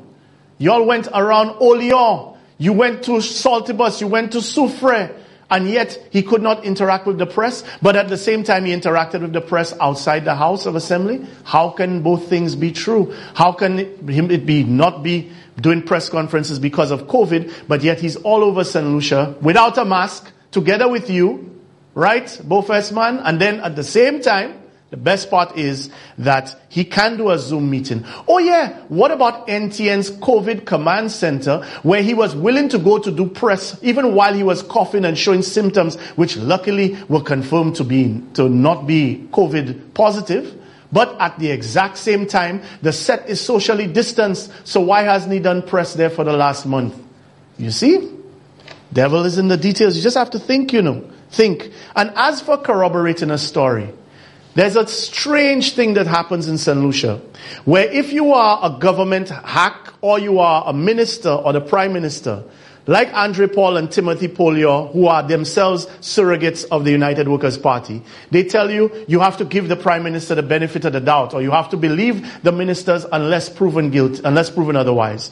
So if a man lies 99 times, I have no right to be skeptical. And when it is somebody who is a detractor of the government, or somebody is formally in opposition or just opposed to the particular situation, not only do they get excoriated, but on top of that, their credibility is questioned, ulterior motive is ascribed to them, and they are guilty until proven innocent. Stephen King is guilty until proven innocent. SLMDA is guilty until proven innocent. National Trust is guilty of playing politics. Who's accusing them? The politicians themselves, but nothing for that. And you see, that's called anchoring. And I use the same point again. If you're buying or selling a car and you anchor the price at $100,000, and I'm telling you that's where you anchored it, and I tell you that I am doing it at $10, I want to buy it for $10, then if we meet in the middle, I have anchored at 10 and you have anchored at $100,000. That's the two anchoring points. So UWP under Cambridge Analytica, not from this election, but they have worked it out from the last election. They anchor what they're saying as the truth. And then when you prove that they are lying, then, so you now have them saying truth, you saying lie, and then somewhere in the middle is okay.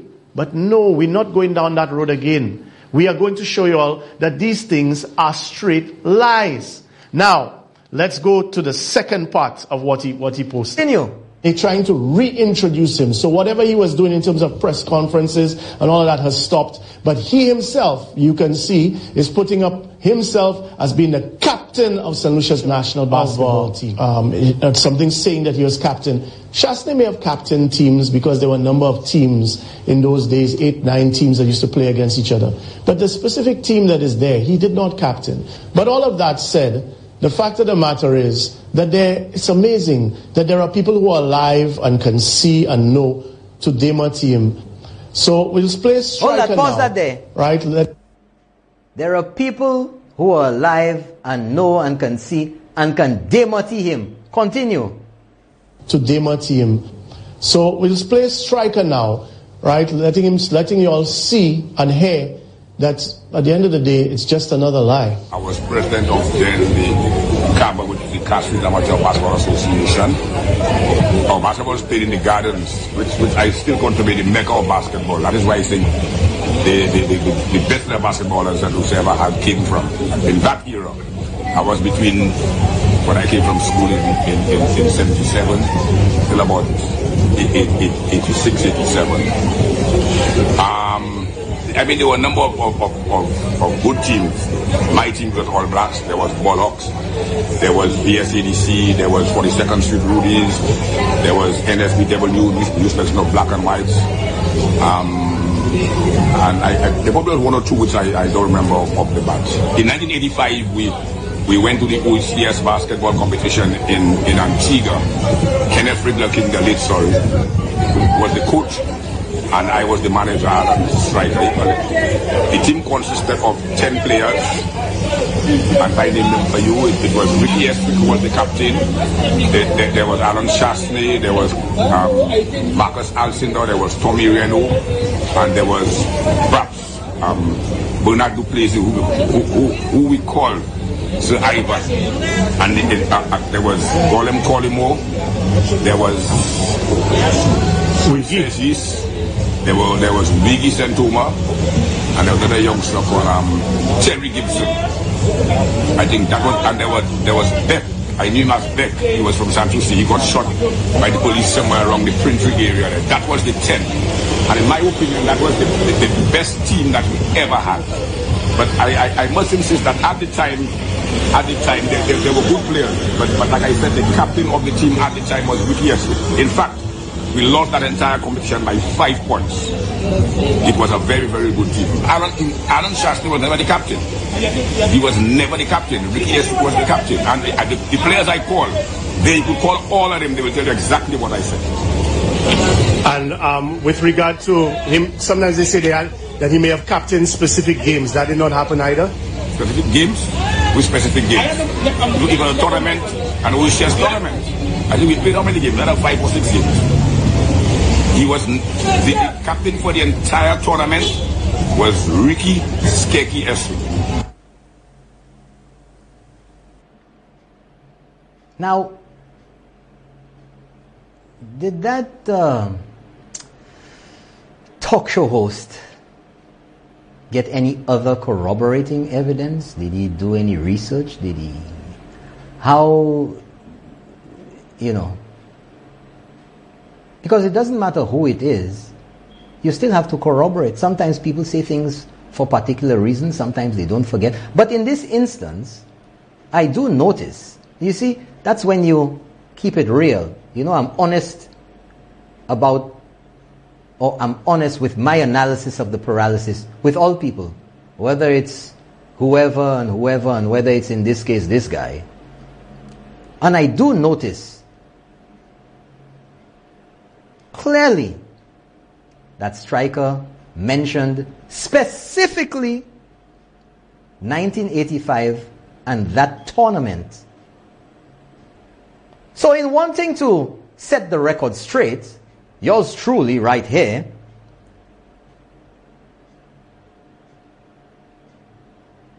did his own investigations. Of course, you know, I have to keep it real and present to you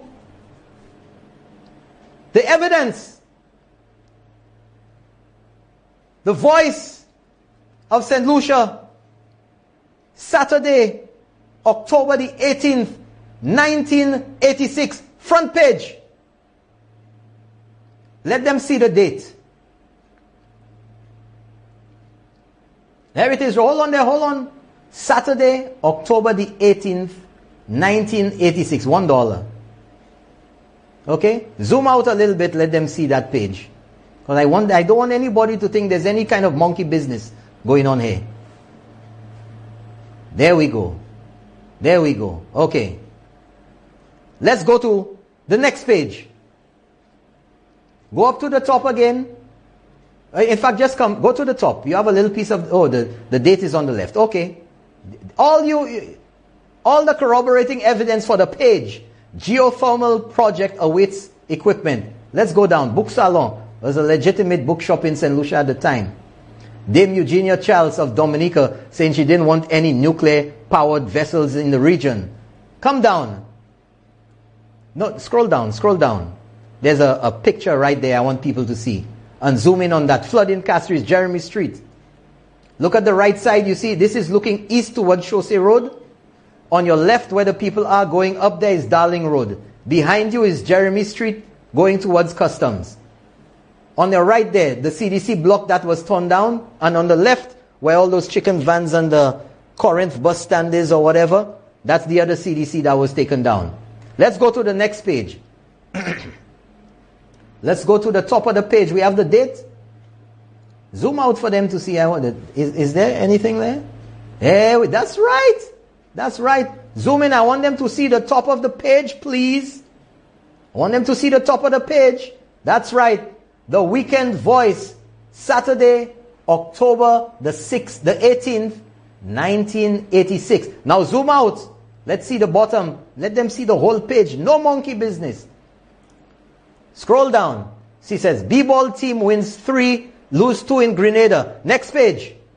That's the story right there. Next page. There we go. Zoom in. It's there. Basketball team wins 3, lose 2 in Grenada. Let's read together with me. The national basketball team is back from Grenada, where they finished 3rd in the annual OACS tournament. The team was led by who? Captain Alan Shastney, manager player Alan Francis, and coach Kenneth King. Leave it up there for them to read again. Let that sink into your brains.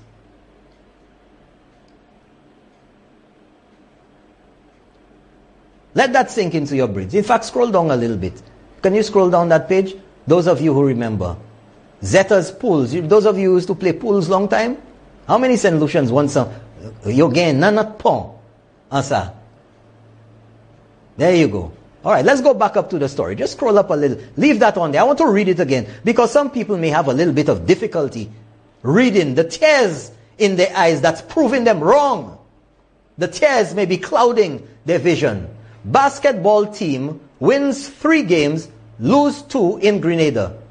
The national basketball team is back home from Grenada, where they finished 3rd in the annual OECS tournament.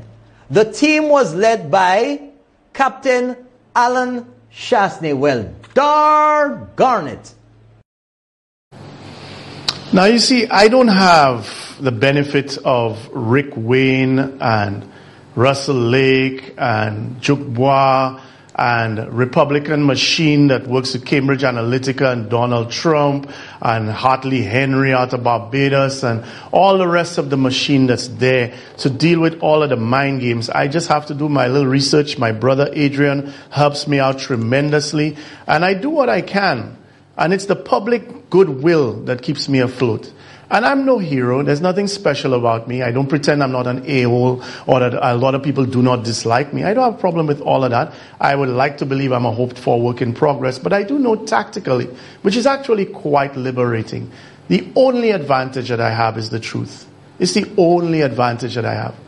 But Norbert, in what you played, first of all, I want to show you where your bias lays. Shastney has been proven to lie so many times.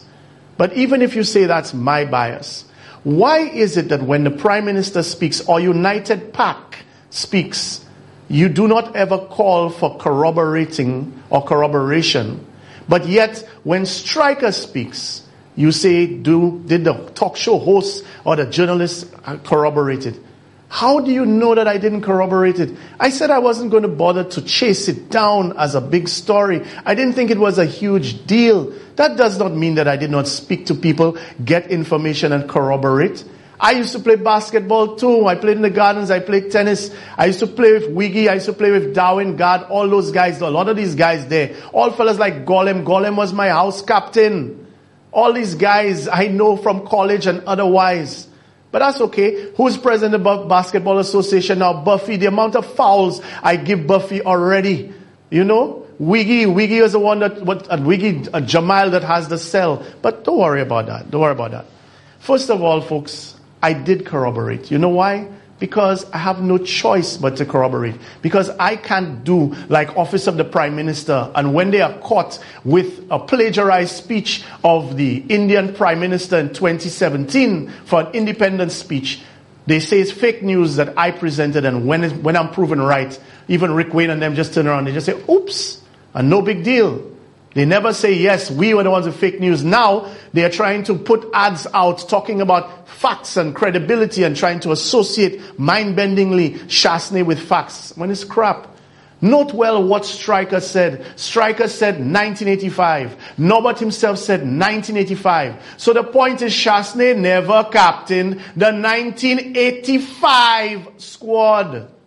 That was the point that I made. I said, and you have it recorded and you played it, that he had captained other teams, but he did not captain the one for which he put the picture for which he was posting. And he is the one that put up that picture. So the original person who put up misleading information, lies or factually incorrect information is Alan Michael Shastney, Prime Minister of St. Lucia, when he claimed to be captain in a team of which the photo did not match the team. Now, the details actually get worse, because in your puerile mind, you actually think that by putting up the voice paper, that's the end of the story. The story is actually worse. And you should not have gone there. I wasn't even going to go there. I wanted to focus on healthcare and the economy and relief for the poor people and stimulus. But it's okay because there's vindication in pursuing this story. And I promise you all that you will see it come right now. So let's go and let's put up, for example, let's put up the pictures. Photo number 1. I had this and I knew of this because, what's his name, before Stephen even posted it, another UWP hack overseas. The point is, I always said that he had captained other teams. Let's go to the next one. But you notice in the list here, you see captain and coach. You notice I know Luigi St. Omer because he used to teach me art in college. And I notice when you see Chris Pitcairn, Martin Dorville. Martin had also taught me biology and is now head of, of Massey Stores. Sylvester Henville, Lindsay Gard, Walter Joseph, Vincent Prosper, Stanley Samuel, Malcolm Abdoma. Do you see Luigi St. Omer in there? Do you see the name Luigi St. Omer there? So let's go to the next picture. Notice that was the Fabric World Lakers. Here is Chasney and what thing was posting. And note well what it says. It is a 1986 post, not 1985. 1986, that was the live shot. Let's go to the next one. So when United PAC and United Workers Party posted this picture, can you spot Prime Minister Chasney? Back in the day, he was the captain of the national basketball team. He was not captain of that team. And on the bottom, on the right-hand side, let's zoom in on the right-hand side for the list for the, whatever Fabric World Lakers. If you zoom in a little again, right? I mean, go in to the right and you see Luigi. Nope, right. I mean, zooming in there. You see that guy at the end, right? That guy at the end there, that is Luigi St. Omer. And he's not listed in the team that Chasney captained, which proves that he did not captain this team as well. Let's go to the next photo. But then, on his fake page, new page, whatever, sorry, not fake, new, serving as captain of national basketball team with the same picture in which he is not the captain. So Striker didn't lie. I did not lie. Nobody lied except for Chasney by putting himself as captain of a team in which he was not captain. That is the 1985 team for which he was not captain. Let's go to the next one. So this comes out this morning. Over the years, I've generally ignored many of the slander. That probably proves that you wrote it with the bad English. Over the years, I've generally ignored many of the slander and propaganda pieces originating from members and supporters of the opposition in order to remain focused on the task of working to build a new and better St. Lucia that benefits everyone. Oh, you see how they stick in better now, eh? The most recent attempt from the opposition to discredit me was a video circulated on Facebook stating that on no time did I ever serve as captain of the national basketball team. That's not true. It said that you never served as captain of the national basketball team in 1985 for the team that you posted the picture for. Let's go scroll down. The attached image is an article from October 18th, 1986, not 1985, issue of The Voice. It should be interesting and independently verifiable piece. You can visit the National Archives in VG to request a copy. Now let's get back to work. And scroll up so everybody can see the same picture. Scroll down so I can see the picture. Let everybody see it. Oh, sorry, yes. So, here you have, once again, him claiming 1985 for 1986. And he says, let's get back to work. So, let's come off that. And I should, when somebody said, when they thought that Norbert had demoted me, people were messaging me. I said, look, Norbert, show that you lie, it's in The Voice. And when you tell them, I did not lie, Striker did not lie, we said 1985, you literally hear me saying that he may have captained other teams and local teams, but for the one that he put up, he lied. Why go to such an effort to lie again? And then you realize that Chasney's pattern of behavior has been cemented in him for decades. And that is what some of the establishment class people tell you about when he used to be at the yacht club and other things. And even the basketball people as well are telling you. Now I want to talk about, they say Philip Pierre did nothing in his ministry, but he built 22 bridges. I want to talk about Bagatelle when they say nothing was done in the constituency. But you look at the amazing work in terms of road works that was done in the road connecting the Mon to Bagatelle. I want to talk about how Chasney has been boasted as giving the bursary to the disabled, bringing it back up to $300 when he actually took Kenny Anthony is the one who established the first time in history a bursary for the disabled. He had it at $200. He raised it to $300. Chasney came into government, brought it from $300 back down to $200. And now as he's pandering for elections, he's going to bring it back up to $300. And all that time, Ernst & Young, fresh start, and all the rest get it good. Direct awards, left, right, and center. Puek Baiko. I want to talk about the distress fund. Over 23 houses have burned down in St. Lucia. And apart from Fede giving a check to one, and Chasney holding hands with Peterson and Sarah and praying for the people, the fire victims of Rose Hill, no distress fund of $450,000 has been reestablished. But $13 million was spent on a road for Teo Aking. CIP money is going all over the place. That's what I wanted to focus on. But you see, again, sometimes you have to go after the smaller things because there you find the truth. And I told you I corroborated my information. But I even went further. So, Skeki, for the record, were you the captain of the 1985 basketball team that Chasney has pictured in his post? Yes, I was. Yeah. I was the captain in 1985. Okay, next question. Who was the captain for the 1986 team that is pictured in The Voice? Well, conspiracy. It's a story, right? It's a kind of lengthy story. You know, Chasney was going to school in Canada. You know, so came down. Apparently, maybe was getting problems and getting his run. So he kind of, I knew about it, right? My coach told me if I would like Chasney to be the captain, I told him, "Gasa, go ahead, do what you want. I ain't getting paid for that, you know. I ain't getting paid." So they agreed, but he asked me first, I told him to go ahead. Yeah, so he started as captain, 2 games. Then the guys formed, well, we lost them 2 games. Then the guys formed their group, anti-Chasney, because they may consider if Daman is captain for the next game, they take in their bags and they back to St. Lucia.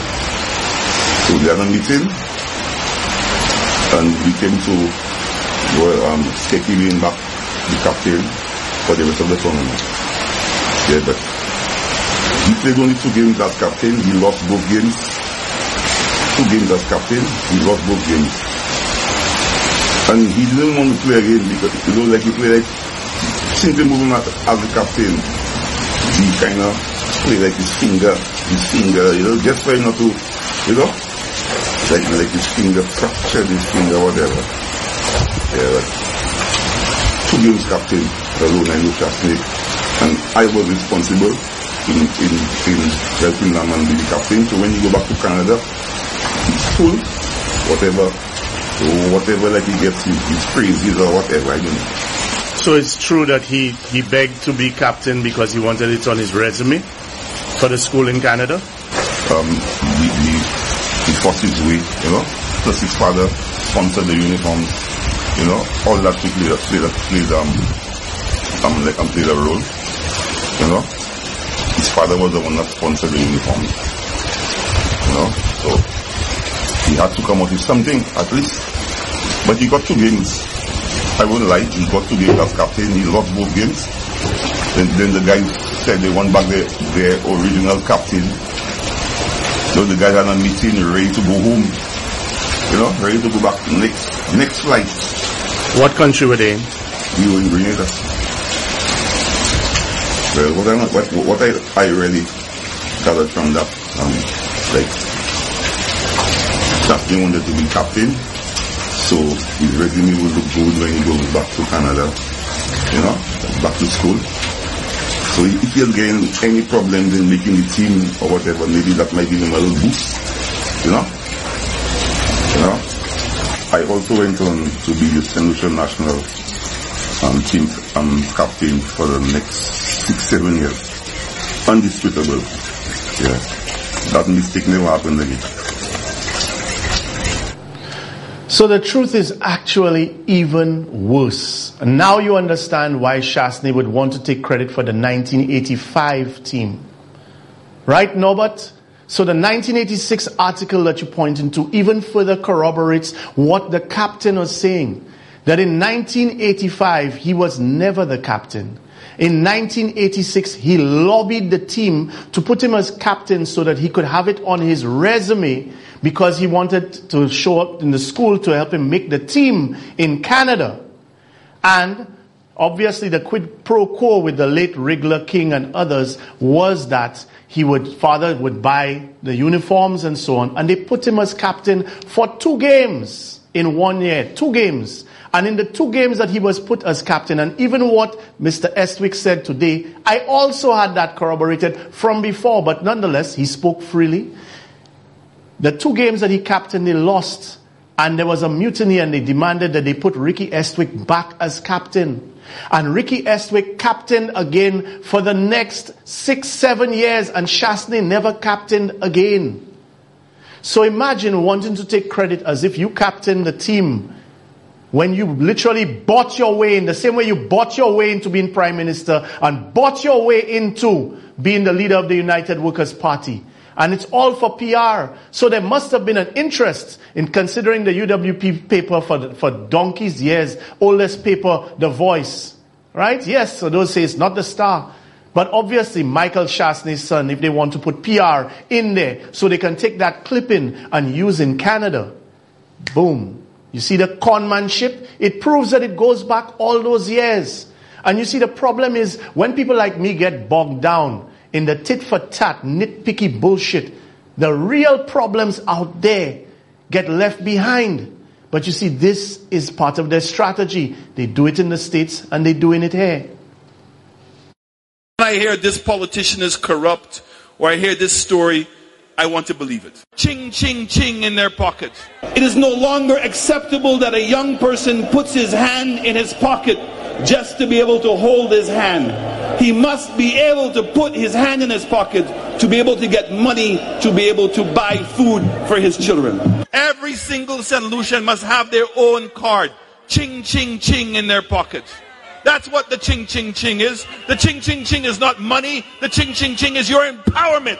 And do not let anybody stop you. I love what Trump's doing with our government. And I keep hearing all these darn liberals crying the blues about how Trump has an attitude and he speaks his mind. I'll tell you what, that is one thing I really respect about Trump. He speaks his mind. He says what's on his mind. And we're in his best interest when he does. Ever wonder how Trump supporters like that are still able to trust him so blindly, so fervently, so dogmatically after all this time? Well, I wondered that myself after going to Trump rallies all across the country leading up to the 2018 midterms. When I would confront them about the inconsistencies in his statements, Trump has been lying since the beginning, and that's no secret. And they were needless lies, easily provable falsehoods right out of the gate. I have been on their cover like 14 or 15 times. I think we have the all-time record in the history of Time magazine. The audience was the biggest ever, but this crowd was massive. Look how far back it goes. This crowd was massive. I guess it was the biggest electoral college win since Ronald Reagan. Obamacare covers very few people. But it's not like he's stopped lying, and that's why his supporters have stuck by him. No, in fact, he's only ramped it up. The Washington Post new report out today.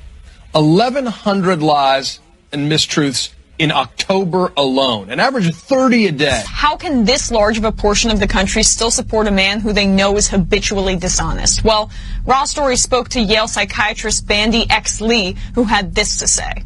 The sense of grandiose omnipotence that he displays seems especially appealing to his emotionally needy followers. No matter what the world says, he fights back against criticism, continues to lie in the face of truth, and above all is still president. What matters is that he is winning, not whether he is honest or law-abiding. This may seem puzzling to the rest of us, but when you are overcome with feelings of powerlessness, this type of cartoonish exaggerated force is often more important than true ability. This is the more primitive morality, as we call it, of might makes right, which in normal development you grow out of by age 5. Fascinating. Wow. So what the psychiatrist is saying is that they are displaying the emotional development of 5-year-olds when they back him without acknowledging his lies or the logical fallacies in his arguments. Because it isn't about whether he is right or not. It is about how strong he appears. Trump is not appealing to logic, to reason. He is appealing to their emotions, which is why calling out his lies and his blunders is ineffective.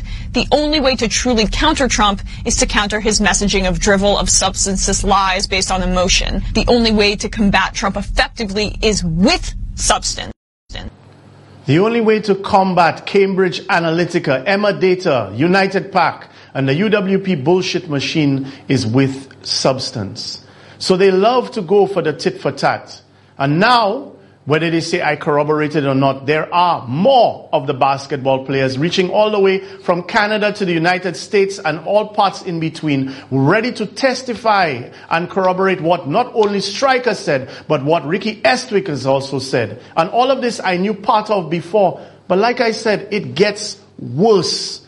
It gets worse. So while Chasney in his BS is trying to paint himself as this leader from Times as a captain, not only did he buy his captaincy and force his way into being captain, after he lost 2 games in 1986, not 1985, as the picture depicts, and is misleading and is misinformation, right? Fake news. When he was captain, he was only captain for 2 games. And he wasn't captain for the year after and the year after and the year after, because Mr. Estwick was the captain for the next 5-6 years after that. Never Chasney again. 2 games. So imagine out of years. Let's take 5-6 years. 1985, 1986, 2 games out of 5. And the rest, 1987, 88, 89, 90, all those years, Mr. Estwick. And I want you to think about what it takes for a prime minister who is achieved the highest office in the land, has been a child of privilege,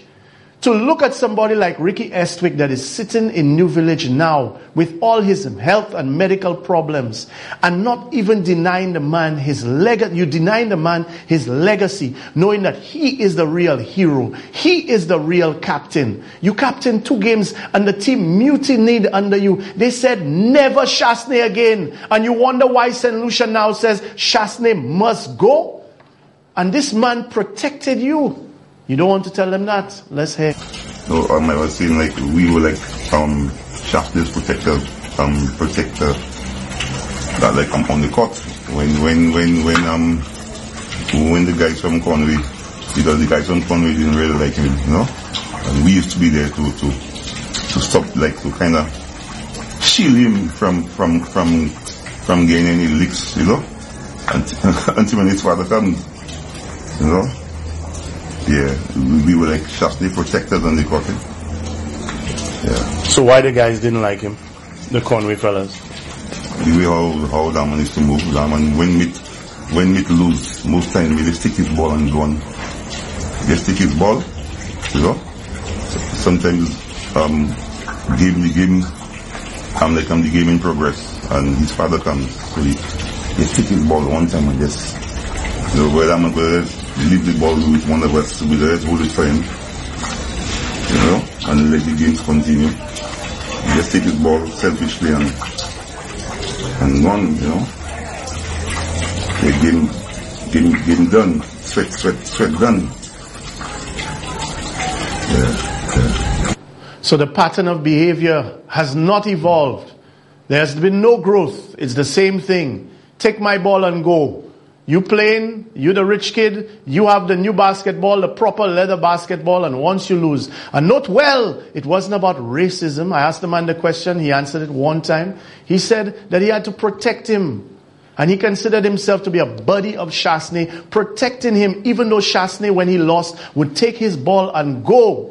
And whenever his father came to pick him up, look, we all, and you can ask anybody from Buffy to Shearer and all the guys that Imagine Solutions, all that. If you have a basketball and your partners are there, you could have the best basketball. You leave it with somebody you trust. That person takes responsibility for the basketball. The next day they come and they bring the ball. It could be Vail, it could be Smoker, it could be whoever. But you see, it teaches you a lot about the man. It teaches you a lot. So then, here comes the part where the substance really hits you. Well, my medical condition is a tumor to the back of my, to the right of my head there behind. Yeah, I've been suffering with that tumor for the last 9 years. 9 years, yeah. And try to get, how would I put it? Number one, the Prime Minister don't owe me anything. Okay?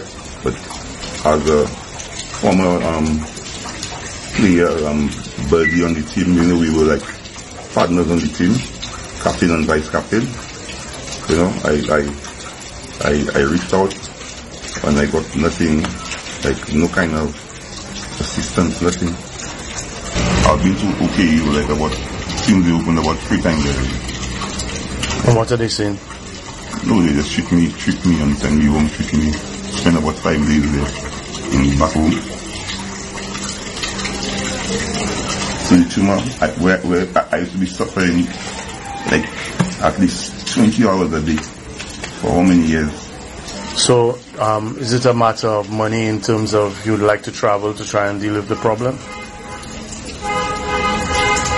Well, the tumor was money for sure. 90,000 euros. Where you get that kind of money, you know? If I get help from family and friends and maybe the government, you know? As a national player, you know, for how many years, captain, you know, this country for how many years, you know? I find like, as a man like me shouldn't be begging government to at least help me out with that, you know? So how bad is it? How shameless is it? No, but talk about this next week, or whenever you can. Shasney, talk about this. And talk about the fact that not only did you lie about captaining a team in 1985, but you captained a team in 1986 after basically buying your way into the captaincy, leveraging uniforms, and then when you're finished, after 2 games were lost, the team mutinied under you because of how bad a leader you were. Kind of indicative of how bad a leader you are now. Then turn around. You would not only take this man's legacy knowing that he captained the team for the next 4, 5, 6 years, and the year before you captained 2 games. And people like Nobas, and yes, Timothy Polio this afternoon, calling people, because as long as you criticize Shasney, they have to paint him as the victim, right? It means that you are malicious. There's no maliciousness in that. I'm selling t-shirts in town. Striker walks up and we're talking, and I say, you know what? Let me interview you since you're there. It is because Shasney relies on people to cover his lies for him. Just like with the Jazz Festival, just like with many other lies. He takes people's ideas and he runs with them, and they have to stay there and kowtow to him underneath him. It's happening now in office to the Prime Minister. But here's the worst part. Mr. Estwick right now has a tumor. He has been seeking assistance. He has heart problems in relation to the tumor. He has lung problems in relation to the tumor. His health is not good, and he's watching a man take his legacy when the man is literally sitting in the highest office in the land. You couldn't even leave the man that if he were to meet his demise tomorrow, to at least have the satisfaction of knowing that he will be respected and regarded as the great basketball captain. But you're trying to spin your 2 games that you use as PR. That's how y'all could so easily find it in the newspapers like The Voice. Because somebody had to tell you, hey, go check in The Voice. We put an article there. 1986, that's the true year. And Norbert never said that I lied. Norbert simply said, but so the man wasn't captain. That didn't mean he was a good player. Nobody ever said he wasn't a good player. I'm not arguing that. But the point is, why lie? And if you lie for smaller things like that, and you've been a con man from back then, imagine why we're in this state now. Now here's the real horrible part of this story. This man has reached out to Shasney himself more than once over years, including him as Prime Minister. Now Shasney, if he doesn't want to help him as Prime Minister, could have helped him through his assets, whether it be Coco Palm, Harbour Club, whatever. Shasney raised money from the FFF, right? The Friends, Family and Foreigners for other things. He has found money for Teowa King, found money for Fresh Start, found money for everything. Do you know how much money Shasney has given to a guy who used to protect him from getting beaten up in the gardens when his father used to drop him to play? Do you know how much money he's given? Not $1,000, not $5,000, not $20, not 20 cents, not one goddamn cent has been given to this man in terms of helping him. A man who protected you, whose legacy you are riding on right now. And as Prime Minister, where you should know that you already overachieved to a fault as a con man, you would not even find a way to assist the man. Your wife has a charity.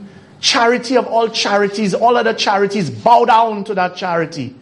Not one single solitary dollar to the man whose legacy you are trying to steal from him and take credit for because you captained 2 games where you lost and the team mutinied under you.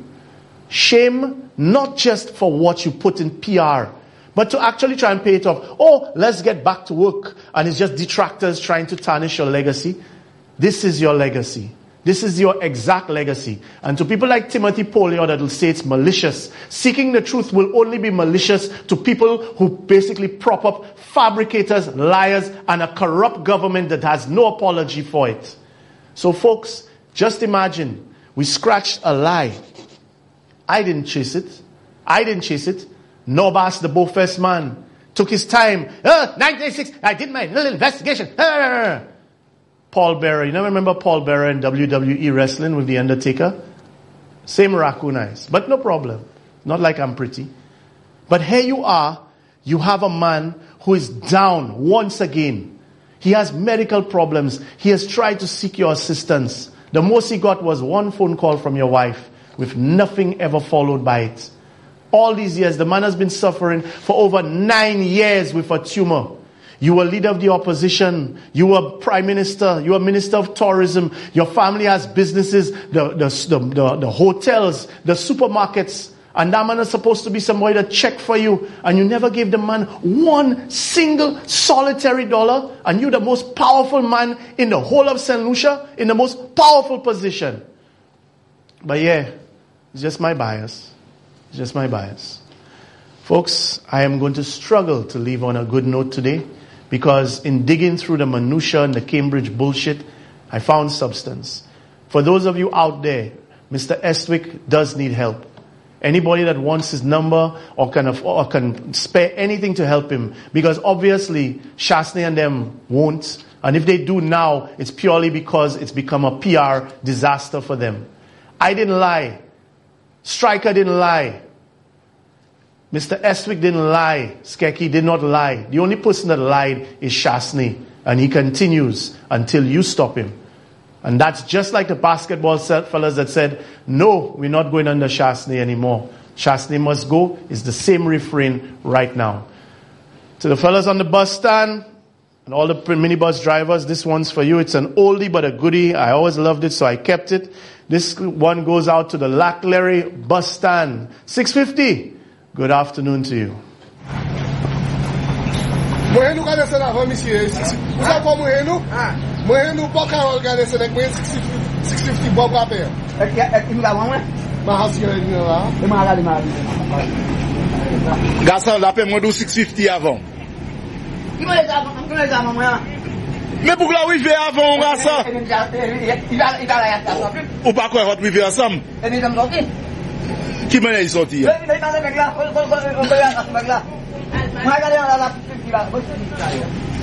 know. I come down back here home with my mother, my children, everybody.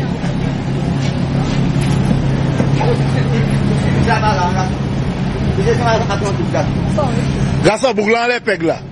La paix demande there before you. Oui. Garçon, demande Bouglan. There before you, boy. Garçon, 650 avant la paix. La paix 650 avant? Eh bien, on doit vivre ensemble, garçon. Garçon, 650 avant.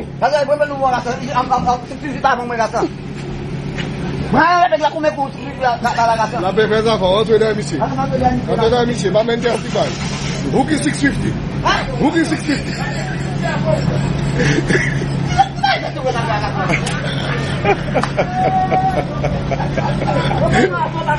Well, easy trade, well, then the phone guy,